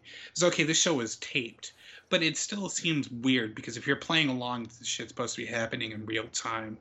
They immediately after, and I mean immediately, like a second after, announced that Tony Khan has decided to make Cody Rhodes versus QT Marshall next week. So it's like, how did he have the time to put that together? It doesn't make sense in real time. And also, I couldn't give less of a shit. You're taking away time from matches that I actually care about. It's going to be less time for Blood and Guts. It's going to be less time for the tag team match that I just mentioned. But something that even in 2021, somebody I'm way more excited to see wrestle, they announced that 2 weeks from now, it's going to be Jon Moxley versus Yuji Nagata for the IWGP, the U.S. title, the New Japan U.S. title, which I know for a fact is probably not going to happen, which is a weird thing to say. Know for a fact, probably not. I sort of went back and forth with the probability on that. But I know that it won't happen, but I really wish that old Tony Khan would dig into his tumbler, dig into the coffer, get the money that it takes to bring in fucking Sonny Ono. Please do it. You won't, but please do it. We've talked about him being kind of a carny asshole before, but still, I would like to see it. I guess we could go ahead and see it once or twice. Who knows? But I don't know. We'll see. But yeah, he does have that match coming up. And again, the forbidden door, once again, Smark, is open. Mm-hmm. But I guess we'll go ahead and get to this main event, knock this out, and then take a pee break. And get into the news and get out of here. We had this Darby Allin coming down with Sting versus 10 of Dark Order. Now, this wasn't a 5-star match, but I really enjoyed watching every bit of it, man. I knew there was no way 10 was going to win this match, but still just enjoyed watching everything up until the really unexciting roll-up finish. We don't even get Darby doing a goddamn coffin drop. Roll-up finish. That's it. Yeah, it was that particular part of it was a little underwhelming, but I do like how they're having kind of Darby be a little bit grittier and grimier. He's not necessarily wrestling the same way that your average like white meat babyface would wrestle. He sort of takes some shortcuts here and there and wrestles a little bit dirty. He had him not take off, but rip the mask of 10, which ultimately led to him winning the match, like you said, with the roll up, that part was a little bit meh. But other than that, I actually thought it was a pretty good match. This is actually the third week I was seeing them pointed out online. The third week that Darby Allin is main event at Dynamite. So it kind of goes to show you the kind of faith that they have in him. Because it was the Matt Hardy match, the Jungle Boy match, and now this one. Yeah, oh, jeez. Maybe Darby Allin's the new John Cena. One can only hope. Oh, one can only kill yourself. Anyway, there was a little show of respect at the end between these two guys. And then Scorpio Sky and, is it Ethan Page? Is that his name? Mm-hmm. Yeah, Ethan Page came out first, and then Scorpio Sky came out. And attacked Darby and Sting. And then Archer comes out for the save, and that is AEW, man. It was, I got to tell you, there was probably only 2 or 3 segments I really liked on this show. I mean, the main event, the Pinnacle segment, that might be that really might be mostly it. So, I don't know, man. What about you? Yeah, like I said, I mean, there was a couple of things that I didn't particularly care for, but everything else was good. Like I said, I couldn't give less of a fuck about the whole Nightmare Family factory feud. But outside of that, it was all right. Like I liked the Page Cage. I thought that was all the rage.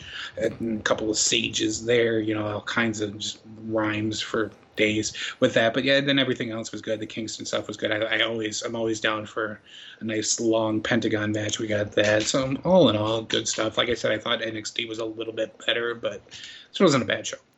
All right, there you go. The third one would be the Pentagon Orange Cassidy match. So there you go. 3 things. No, not a bad show, but not. Again, you're unopposed. You need to be. I don't know. They'll probably still get fine ratings, so let's hope they don't become complacent in their little 1 million+ ratings and just kind of start shitting on everything. But like I said, after that little segment right there, we're going to take a quick. I'm taking a pee break. I don't know what Smart's going to do, but quick pee break. Be back in probably 2-3 minutes at the most, and I will play a little music for everybody. You lucky downloaders don't even know what happens because next thing you know, you're back, and it's like the magic of technology. So, all right, be back in just a second, guys. Thank you. All right, thank y'all. Really appreciate that. Had to happen. No way I would have been able to finish this shit. But anyway, where were we, Smart? We were going to jump back and we were going to get into the news, and then we were going to wrap this up.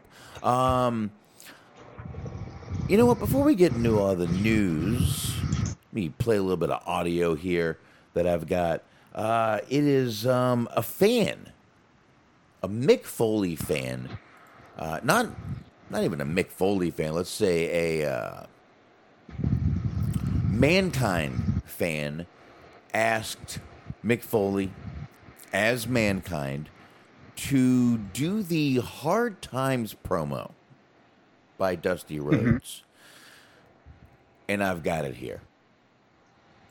So if you're ready, I'm going to play it. Let's do it. I don't have to say a lot more about the way I feel about Ric Flair. No respect. No honor. There is no honor among thieves in the first place. He put hard times on Mankind and his family. And Ric Flair, you don't know what hard times are, Daddy. Hard times are when the textile workers around this country are out of work. They got 4 or 5 kids, and they can't pay their wages, can't buy their food. Hard times are when the auto workers are out of work, and they tell them to go home. And hard times are when a man has worked at a job for 30 years, They give him a watch. They kick him in the butt and say, hey, the computer took your job, Daddy. That's hard times. And Ric Flair, you put hard times in this country by taking Dusty Rhodes out. That's hard time. And we've all had hard times together. Now, I admit I don't look like the athlete of the day is supposed to look. My belly's just a little big. My hiney's just a little big. But, brother, I am bad. And they know I'm bad. And there were two bad people in the history of this world. One of them was John Wayne, he's dead, brother. The other one's right here. Mankind. Nature Boy Ric Flair. The world's heavyweight title belongs to these people. I'm going to reach out my hand right now. I want you at home to know that my hand is touching your hand for this gathering of the biggest body of people in this country, in this universe, all over this world. Now reach out, because the love that was given to me at this time, I will repay you now, because I will be the next world's heavyweight champion of this Hard Times Blues Tour 2022. Mankind, have a nice day. Fucking awesome, man. Mm-hmm. That was fucking awesome right there. I really did like that, man. You know, you got... I mean, you can feel Dusty doing that promo right there, but Mankind definitely did some justice to it right there. Absolutely. I do sometimes wonder, like, how certain people would fare if they were delivering other people's promos. Like, we talk about all the time about how certain styles work for, you know, certain people. Certain people have their own sort of charisma, and then there's other people that they can just kind of deliver anything and make it gold. And I think Foley's one of those people that can just do anything really well, and I think that shows here. I enjoyed it, and then plus, like you said, it was a fan just sort of asked him to do it. He was like, "Yeah, sure, I got a couple minutes to go." Oh, it was a cameo. True. Yeah, but I mean, they could sort Right. of turn that down. So. Oh, absolutely. It's still he cool can. of him to do. I thought it was very, very cool of him to do. Very good. Just a lot of good stuff right there from and like I said, you can feel Dusty doing that promo, and that's a little bit of our intro right there with the, you know, my belly's a little big, my height is a little big. That's right, baby. Ooh, yeah, daddy. Now we just need Foley to just give a shout out to all elite Scooby Doo, and we'll be all good.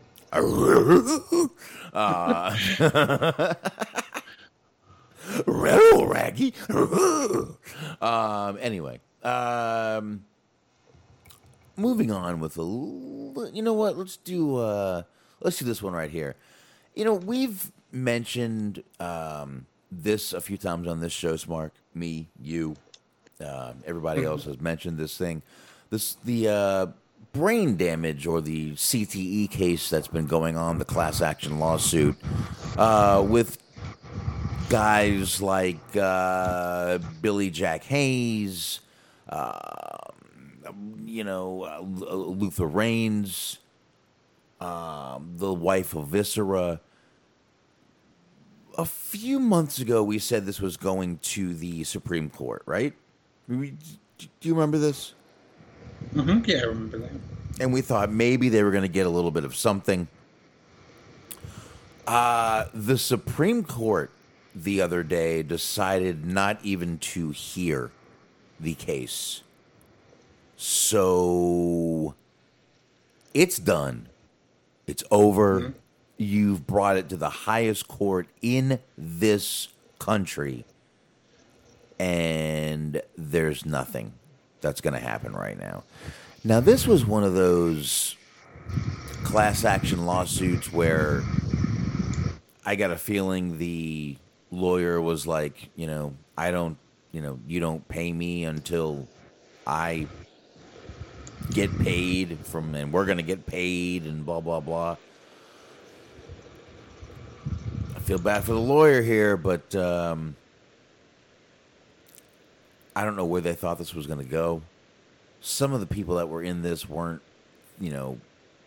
put through fucking chairs every night. We'll put through tables every night and chairs and chair shots, and it's definitely a win for WWE.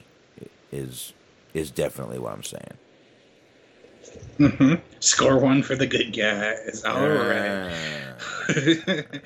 From what I understand, the lawyer actually owes WWE money in legal fees now. So not only did they not get to cash in, but it also sort of blew up in their face. Which, I mean, it is what it is. We've talked about it at nauseum at this point. But I mean, I could see. It didn't seem to me as fraudulent as it may have appeared to others. Because, I mean, they do put their bodies on the line for this sort of thing, and a lot of people have sort of suffered long-term, medical issues, complications, however you want to look at it. But, it is what it is. Like, that is a juggernaut that you're going up against in terms of legal cases. There's that, and let's face it, these guys knew what they were signing up for. I don't mean to be an asshole here, but they do. They knew what they were signing up for. Right, well, yeah, I mean, yes and no. I mean, they knew that there was a risk, obviously. But I don't think, obviously, we didn't know then what we know now in terms of CT and all that kind of thing. And there was a lot of people that took a lot of very nasty, as we just played Mankind audio, very nasty fucking chair shots and things of that nature. But like you said, to that point, everybody involved did know that there was a risk. And unfortunately, it's just a matter of, it was a different time. Right. Exactly. But, like I said, this is actually a big win for WWE here. This case is over. It's not going to be heard anywhere else. It's laid to rest, if you will. So I guess we'll lay it to rest, too. That's what we'll go ahead and do right there, Smart. A real quick one we'll get into, and then you can pop into one of yours over there. Sadie Gibbs, who last I remember seeing her was on AEW last year sometime, has announced her retirement from wrestling. Only 29 years old, man, and is retiring. Basically, she put out a long statement. I'm not going to read the whole thing. Just saying she wants to be doing more, and she doesn't feel that she can wrestle and do more. She actually wants to be an actor. She wants to do action films, maybe even be a stunt double or something. But she's got bigger and better things to get into, and wants to see if she can do that. So she is retiring at 29 years old. What do you think of that, Smart? 29 years old, retiring from wrestling. Yeah, I mean, good for her, obviously to have those kind of goals and dreams and aspirations and whatnot, and sort of courage that it takes to try to pursue those. Hopefully that all works out well for her, but I mean, if it doesn't, of course, we all know that these wrestling retirements are always far from permanent.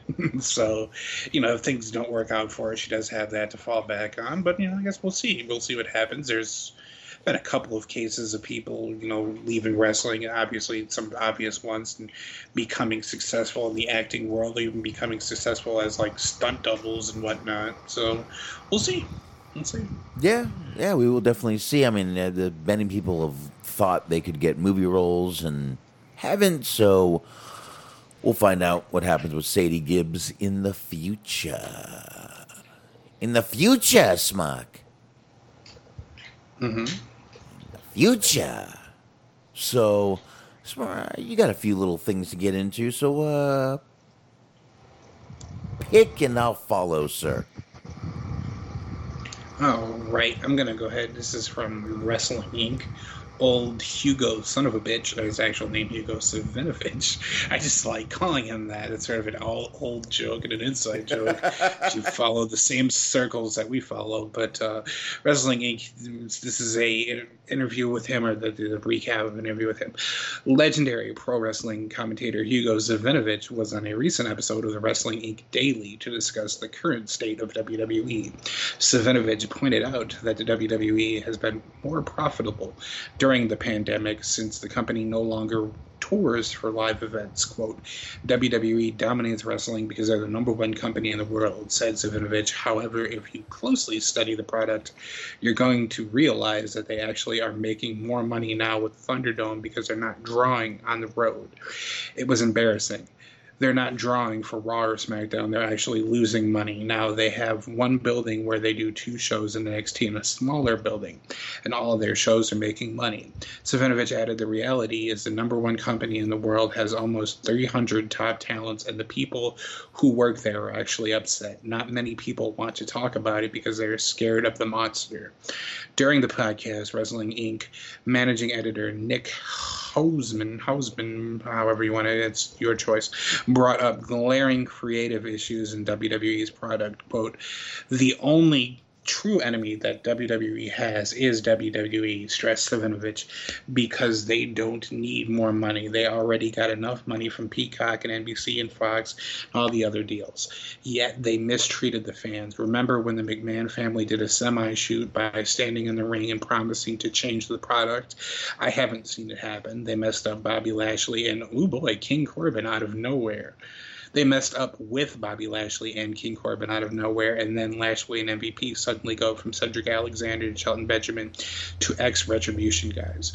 Quote, I don't want to bring race into this, but what the heck is going on? Not just because they were all black, but the Hurt Business was actually working. Mm-hmm. This is very true. They had a fantastic frontman in MVP, a fantastic wrestler in Benjamin, a great youngster in Cedric, powerhouse Lashley. What are they thinking by bringing in Corbin? You made a powerful enemy today, my friend, with that. But anyways, when you have something that's working, don't freaking change it. Which, I mean, yeah, it's kind of open for debate as to whether or not it is a racial thing. But even besides that, regardless of what you think about that, we've talked about time and time again that it was working, that everyone did like it, and they just sort of got rid of it for no apparent reason. We basically just talked about it tonight, where we were like, I don't understand. Neither one of us understand why they got rid of Cedric and Shelton Benjamin, but they did. And I got to tell you, there's not a lot here that I can argue with. He's right. WWE's only true enemy is WWE. They do and have made some incredible deals with, like he said, Peacock, NBC, Fox, USA, he didn't mention. But all those companies, they've got great deals with all of them. And, he's right. They are getting complacent. And they have been for a long time. It's not like this is just suddenly happening and, we're seeing it now.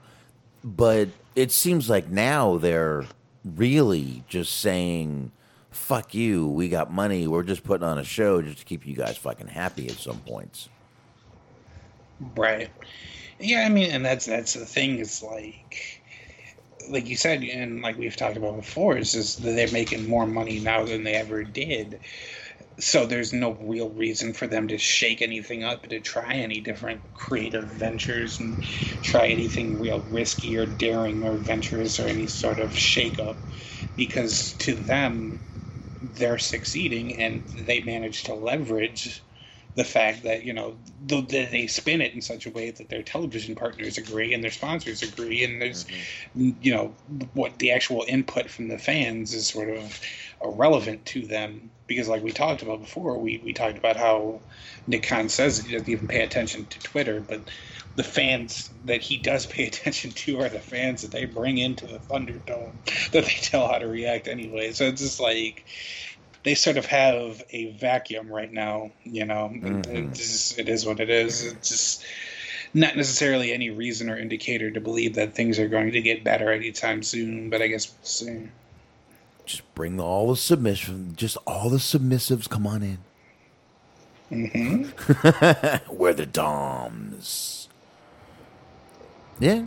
Well, I mean, there's a community within that. I think that might be what they're trying to do with the whole Karrion Kross Scarlett thing. Oh, pretty much. He seems sort of into the whole S&M gimmick. I wouldn't mind a few whips from her. But yeah, there you go. Again, fucking nice stiletto into the windpipe. That would, but yeah, I'm sure my wife would love that. What's that on your back? palette work? No. Okay. Anyway, so, but yeah, man, I really can't. And he comes back to the fact that the people there are upset, and nobody would mention it because they're scared of the monster. Obviously, we know who he's talking about. It not the first person to bring it up. This is kind of, unfortunately, all this stuff has been talked about. It's been aired out, and we've mentioned it time and time again, as have many other shows out there. So, I mean, he's not bringing any really hardcore, hard-hitting, oh, I didn't know that stuff out there, but he's right. I'll definitely say that. Right. And it's just kind of interesting that, like, so many of their former employees are echoing the same things that we're echoing, and it seems like everybody sort of knows it except for the person that needs to know it. Yeah, exactly. Well, and you know what? Even if they knew it, they wouldn't admit that they were wrong anyway, so. Right. There's that. Now, speaking of those, all the WWE and Raw and SmackDown, PW Insider reported earlier today that Jason Jordan, yes, Kurt Angle's son, has basically, not basically, but taken over John Laurinaitis' spot of being head producer for both Raw and SmackDown.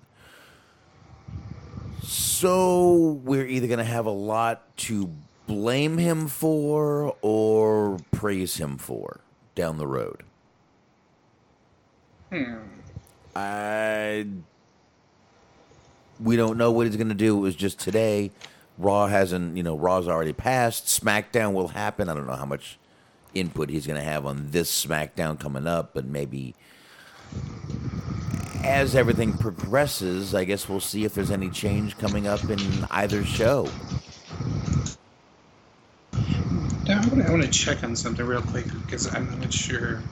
But yeah, so that's one of the big news of today is that Jason Jordan is taking over.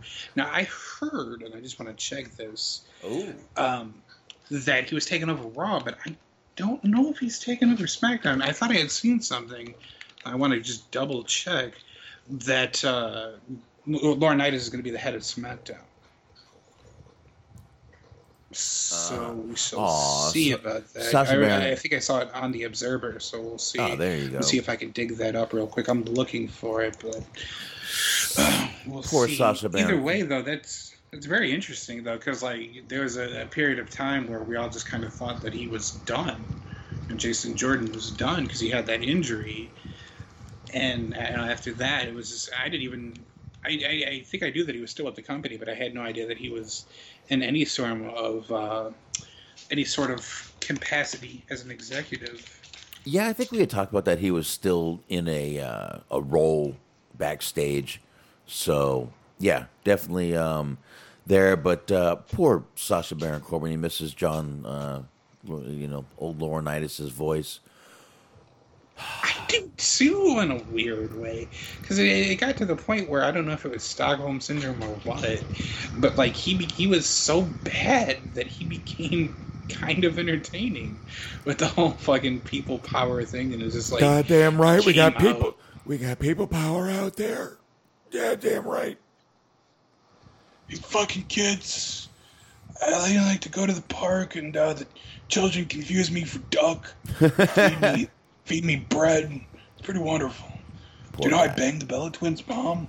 That was pretty fun. I married her. Mm-hmm. Fucking banger. He's marrying her. Well, but that's nothing to be proud of.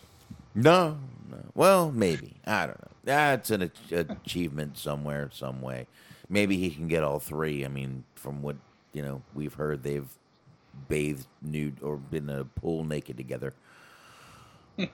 With other fluids as well. I'm sure there's been many fluid exchanges. Jesus Christ. At this point, Natty and her sister are just like a friggin' dream, too. But anyway, Smart, you got a couple more things to get into. Choose one and we'll rock it out. Well, I think the other thing we were going to talk about, we were saving that one for Friday. Right. Because Andrade's got himself his first match outside of WWE, and boy, oh boy, there are a lot of angles to get into on that one. Oh, yeah. So we're going to go ahead and hold that one off till Friday. But those who know, they know. But and from one terrible person to another, not Andrade, his opponent, Sunny is back in the news, similar to how Teddy Hart is in the news. She got arrested for DWI, driving on a suspended license, and evading arrest. Yeah. What's new? Mm-hmm. I mean, I don't know what else to say. What's new? And it says she pleaded guilty to it, which I believe this was her court date, and she'll be out soon, hopefully. I don't know, man. I mean, poor Sonny. Poor Sonny. Yeah, and I mean, I know it sounds sad, but I mean, it's just important to remember that she's sort of on all times and opportunities and cases proven to be a pretty garbage human being. So if you can ever take any sort of pleasure in the downfall of others, which I don't think you necessarily should, but that's not a bad person to enjoy laying the boots to while they are on the ground. I posted here in the Mixler chat a photo of her just looking absolutely stunning in this lovely prison outfit motif that she has on here. So if you want to go ahead and check that out, that's a I wonder if she'll be taking the outfit home to sort of do a photo shoot for her OnlyFans with. Oh, there you go. She can make videos like "What's on my finger." Mm-hmm. Well, I think the fact that she has a sort of a known ability to, sort of be flatulent during the act of sex will maybe perhaps help her on the inside. It could. Sort of a skunk defense mechanism. Well, she's not in a man's prison, so that's a good thing, I guess. But that is true. As I was in the middle of that joke, I was saying, this doesn't really work because you can't get a dick in the ass. Yeah, and I know I had a joke, too, for it, but I don't even care to say it anymore or remember it. So, but yeah, I mean, seriously, dude, what's new? I mean, it's just, it's Sunny, it's guilty, jail. They're just words that have become synonymous with Tammy Sitch. So, let's just close that off and go head over to here. Smart Vice has revealed the full list of Dark Side of the Ring Season 3. Now, Season 3 is a double season. They're going to do kind of a just double up on episodes. They're going to run through a few. And let's go ahead and announce what the topics right now are for the Dark Side of the Ring. First one we're going to get is a 2-hour premiere of Brian Pillman. Then we're going to get WCW versus NJPW Collision in Korea. Ooh, that's going to be an interesting one. Nick Gage is next, Mark. That one will be talked about on this show. I want to see what they get into with Nick Gage. The Ultimate Warrior, another one we're probably going to talk about. I want to see where they go with this. I want to see what they get into, what they don't get into. Of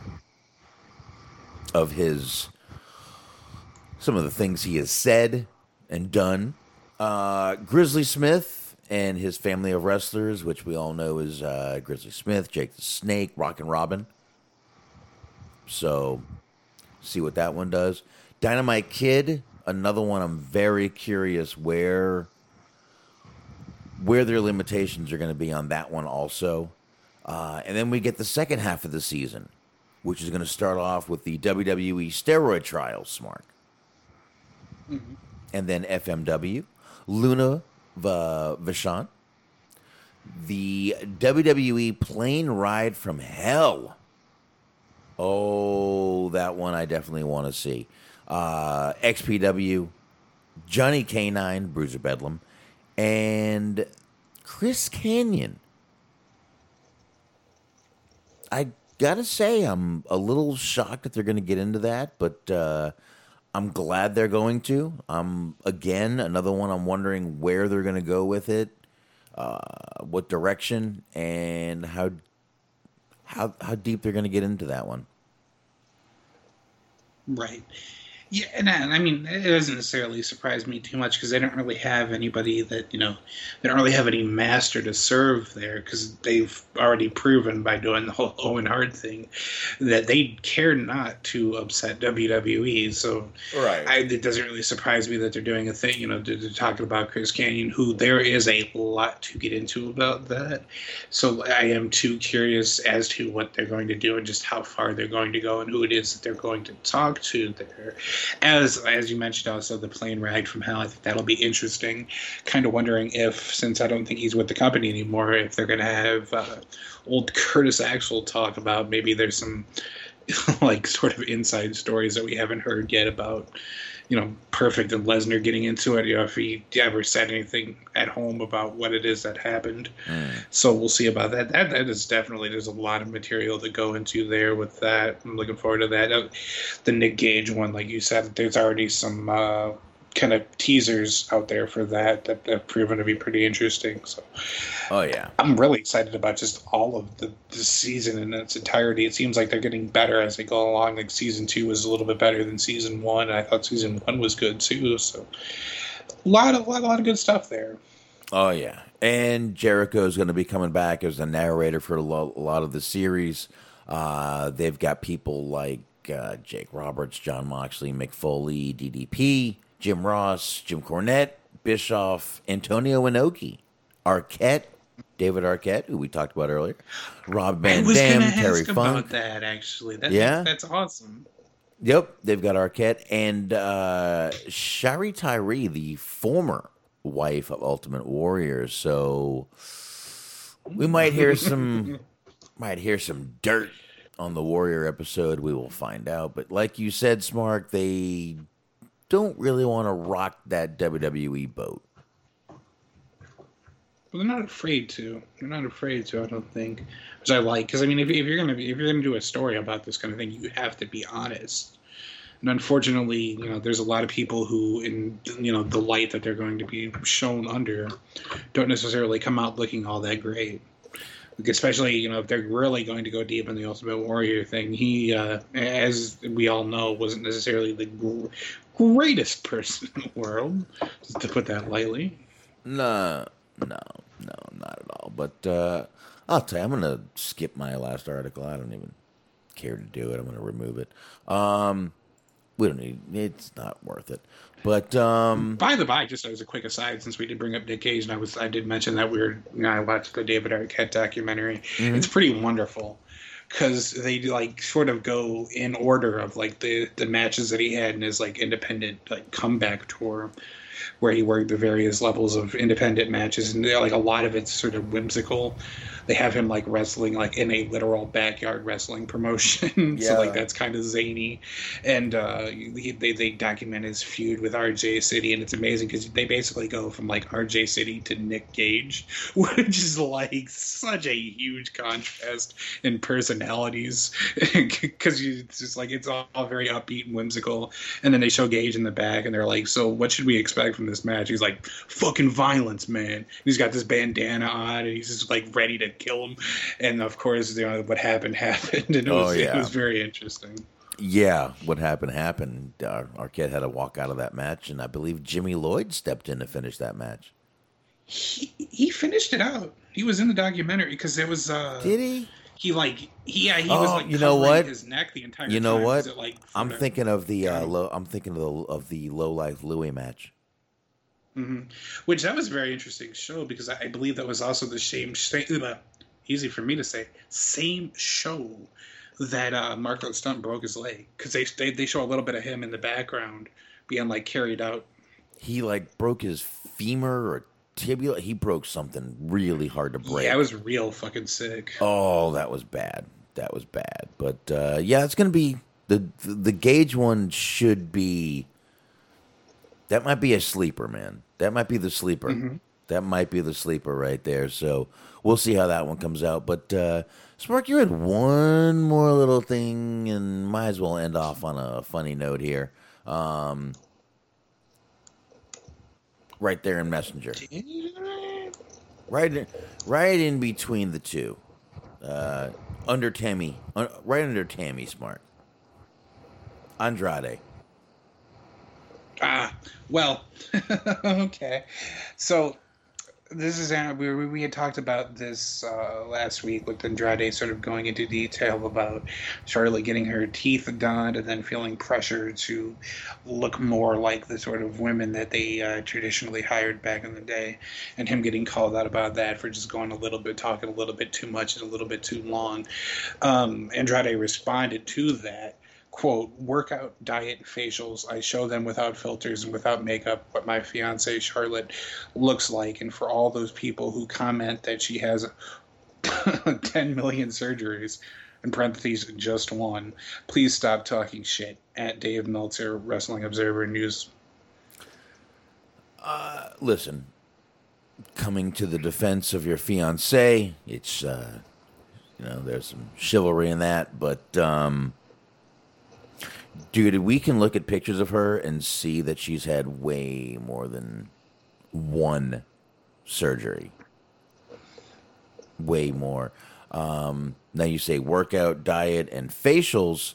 I wouldn't post facials if I was you. Yes, based on some of the other photos, that has a potential to be misconstrued as to the facial that it is that you're talking. Yeah, it's good that you let her wipe her face off first and then take the picture. You should keep doing that.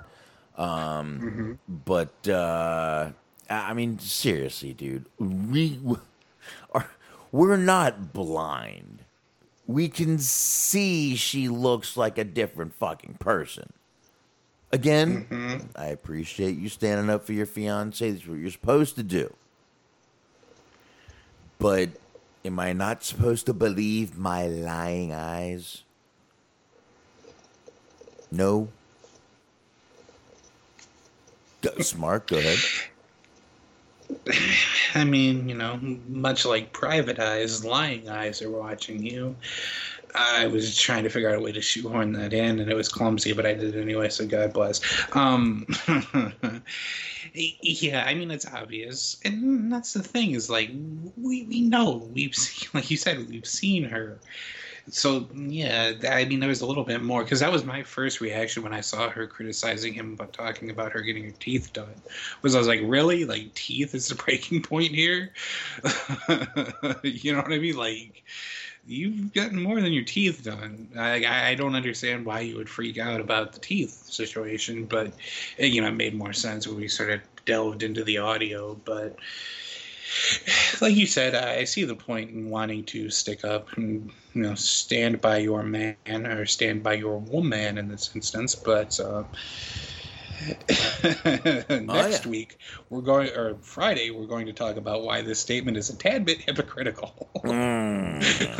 Why Andrade might not be the champion for women's rights that he would like to present himself as. Well, there ain't no way to hide your lying eyes, Mark.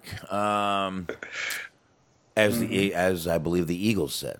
I believe that was a quote from them. But yeah, football organization. What?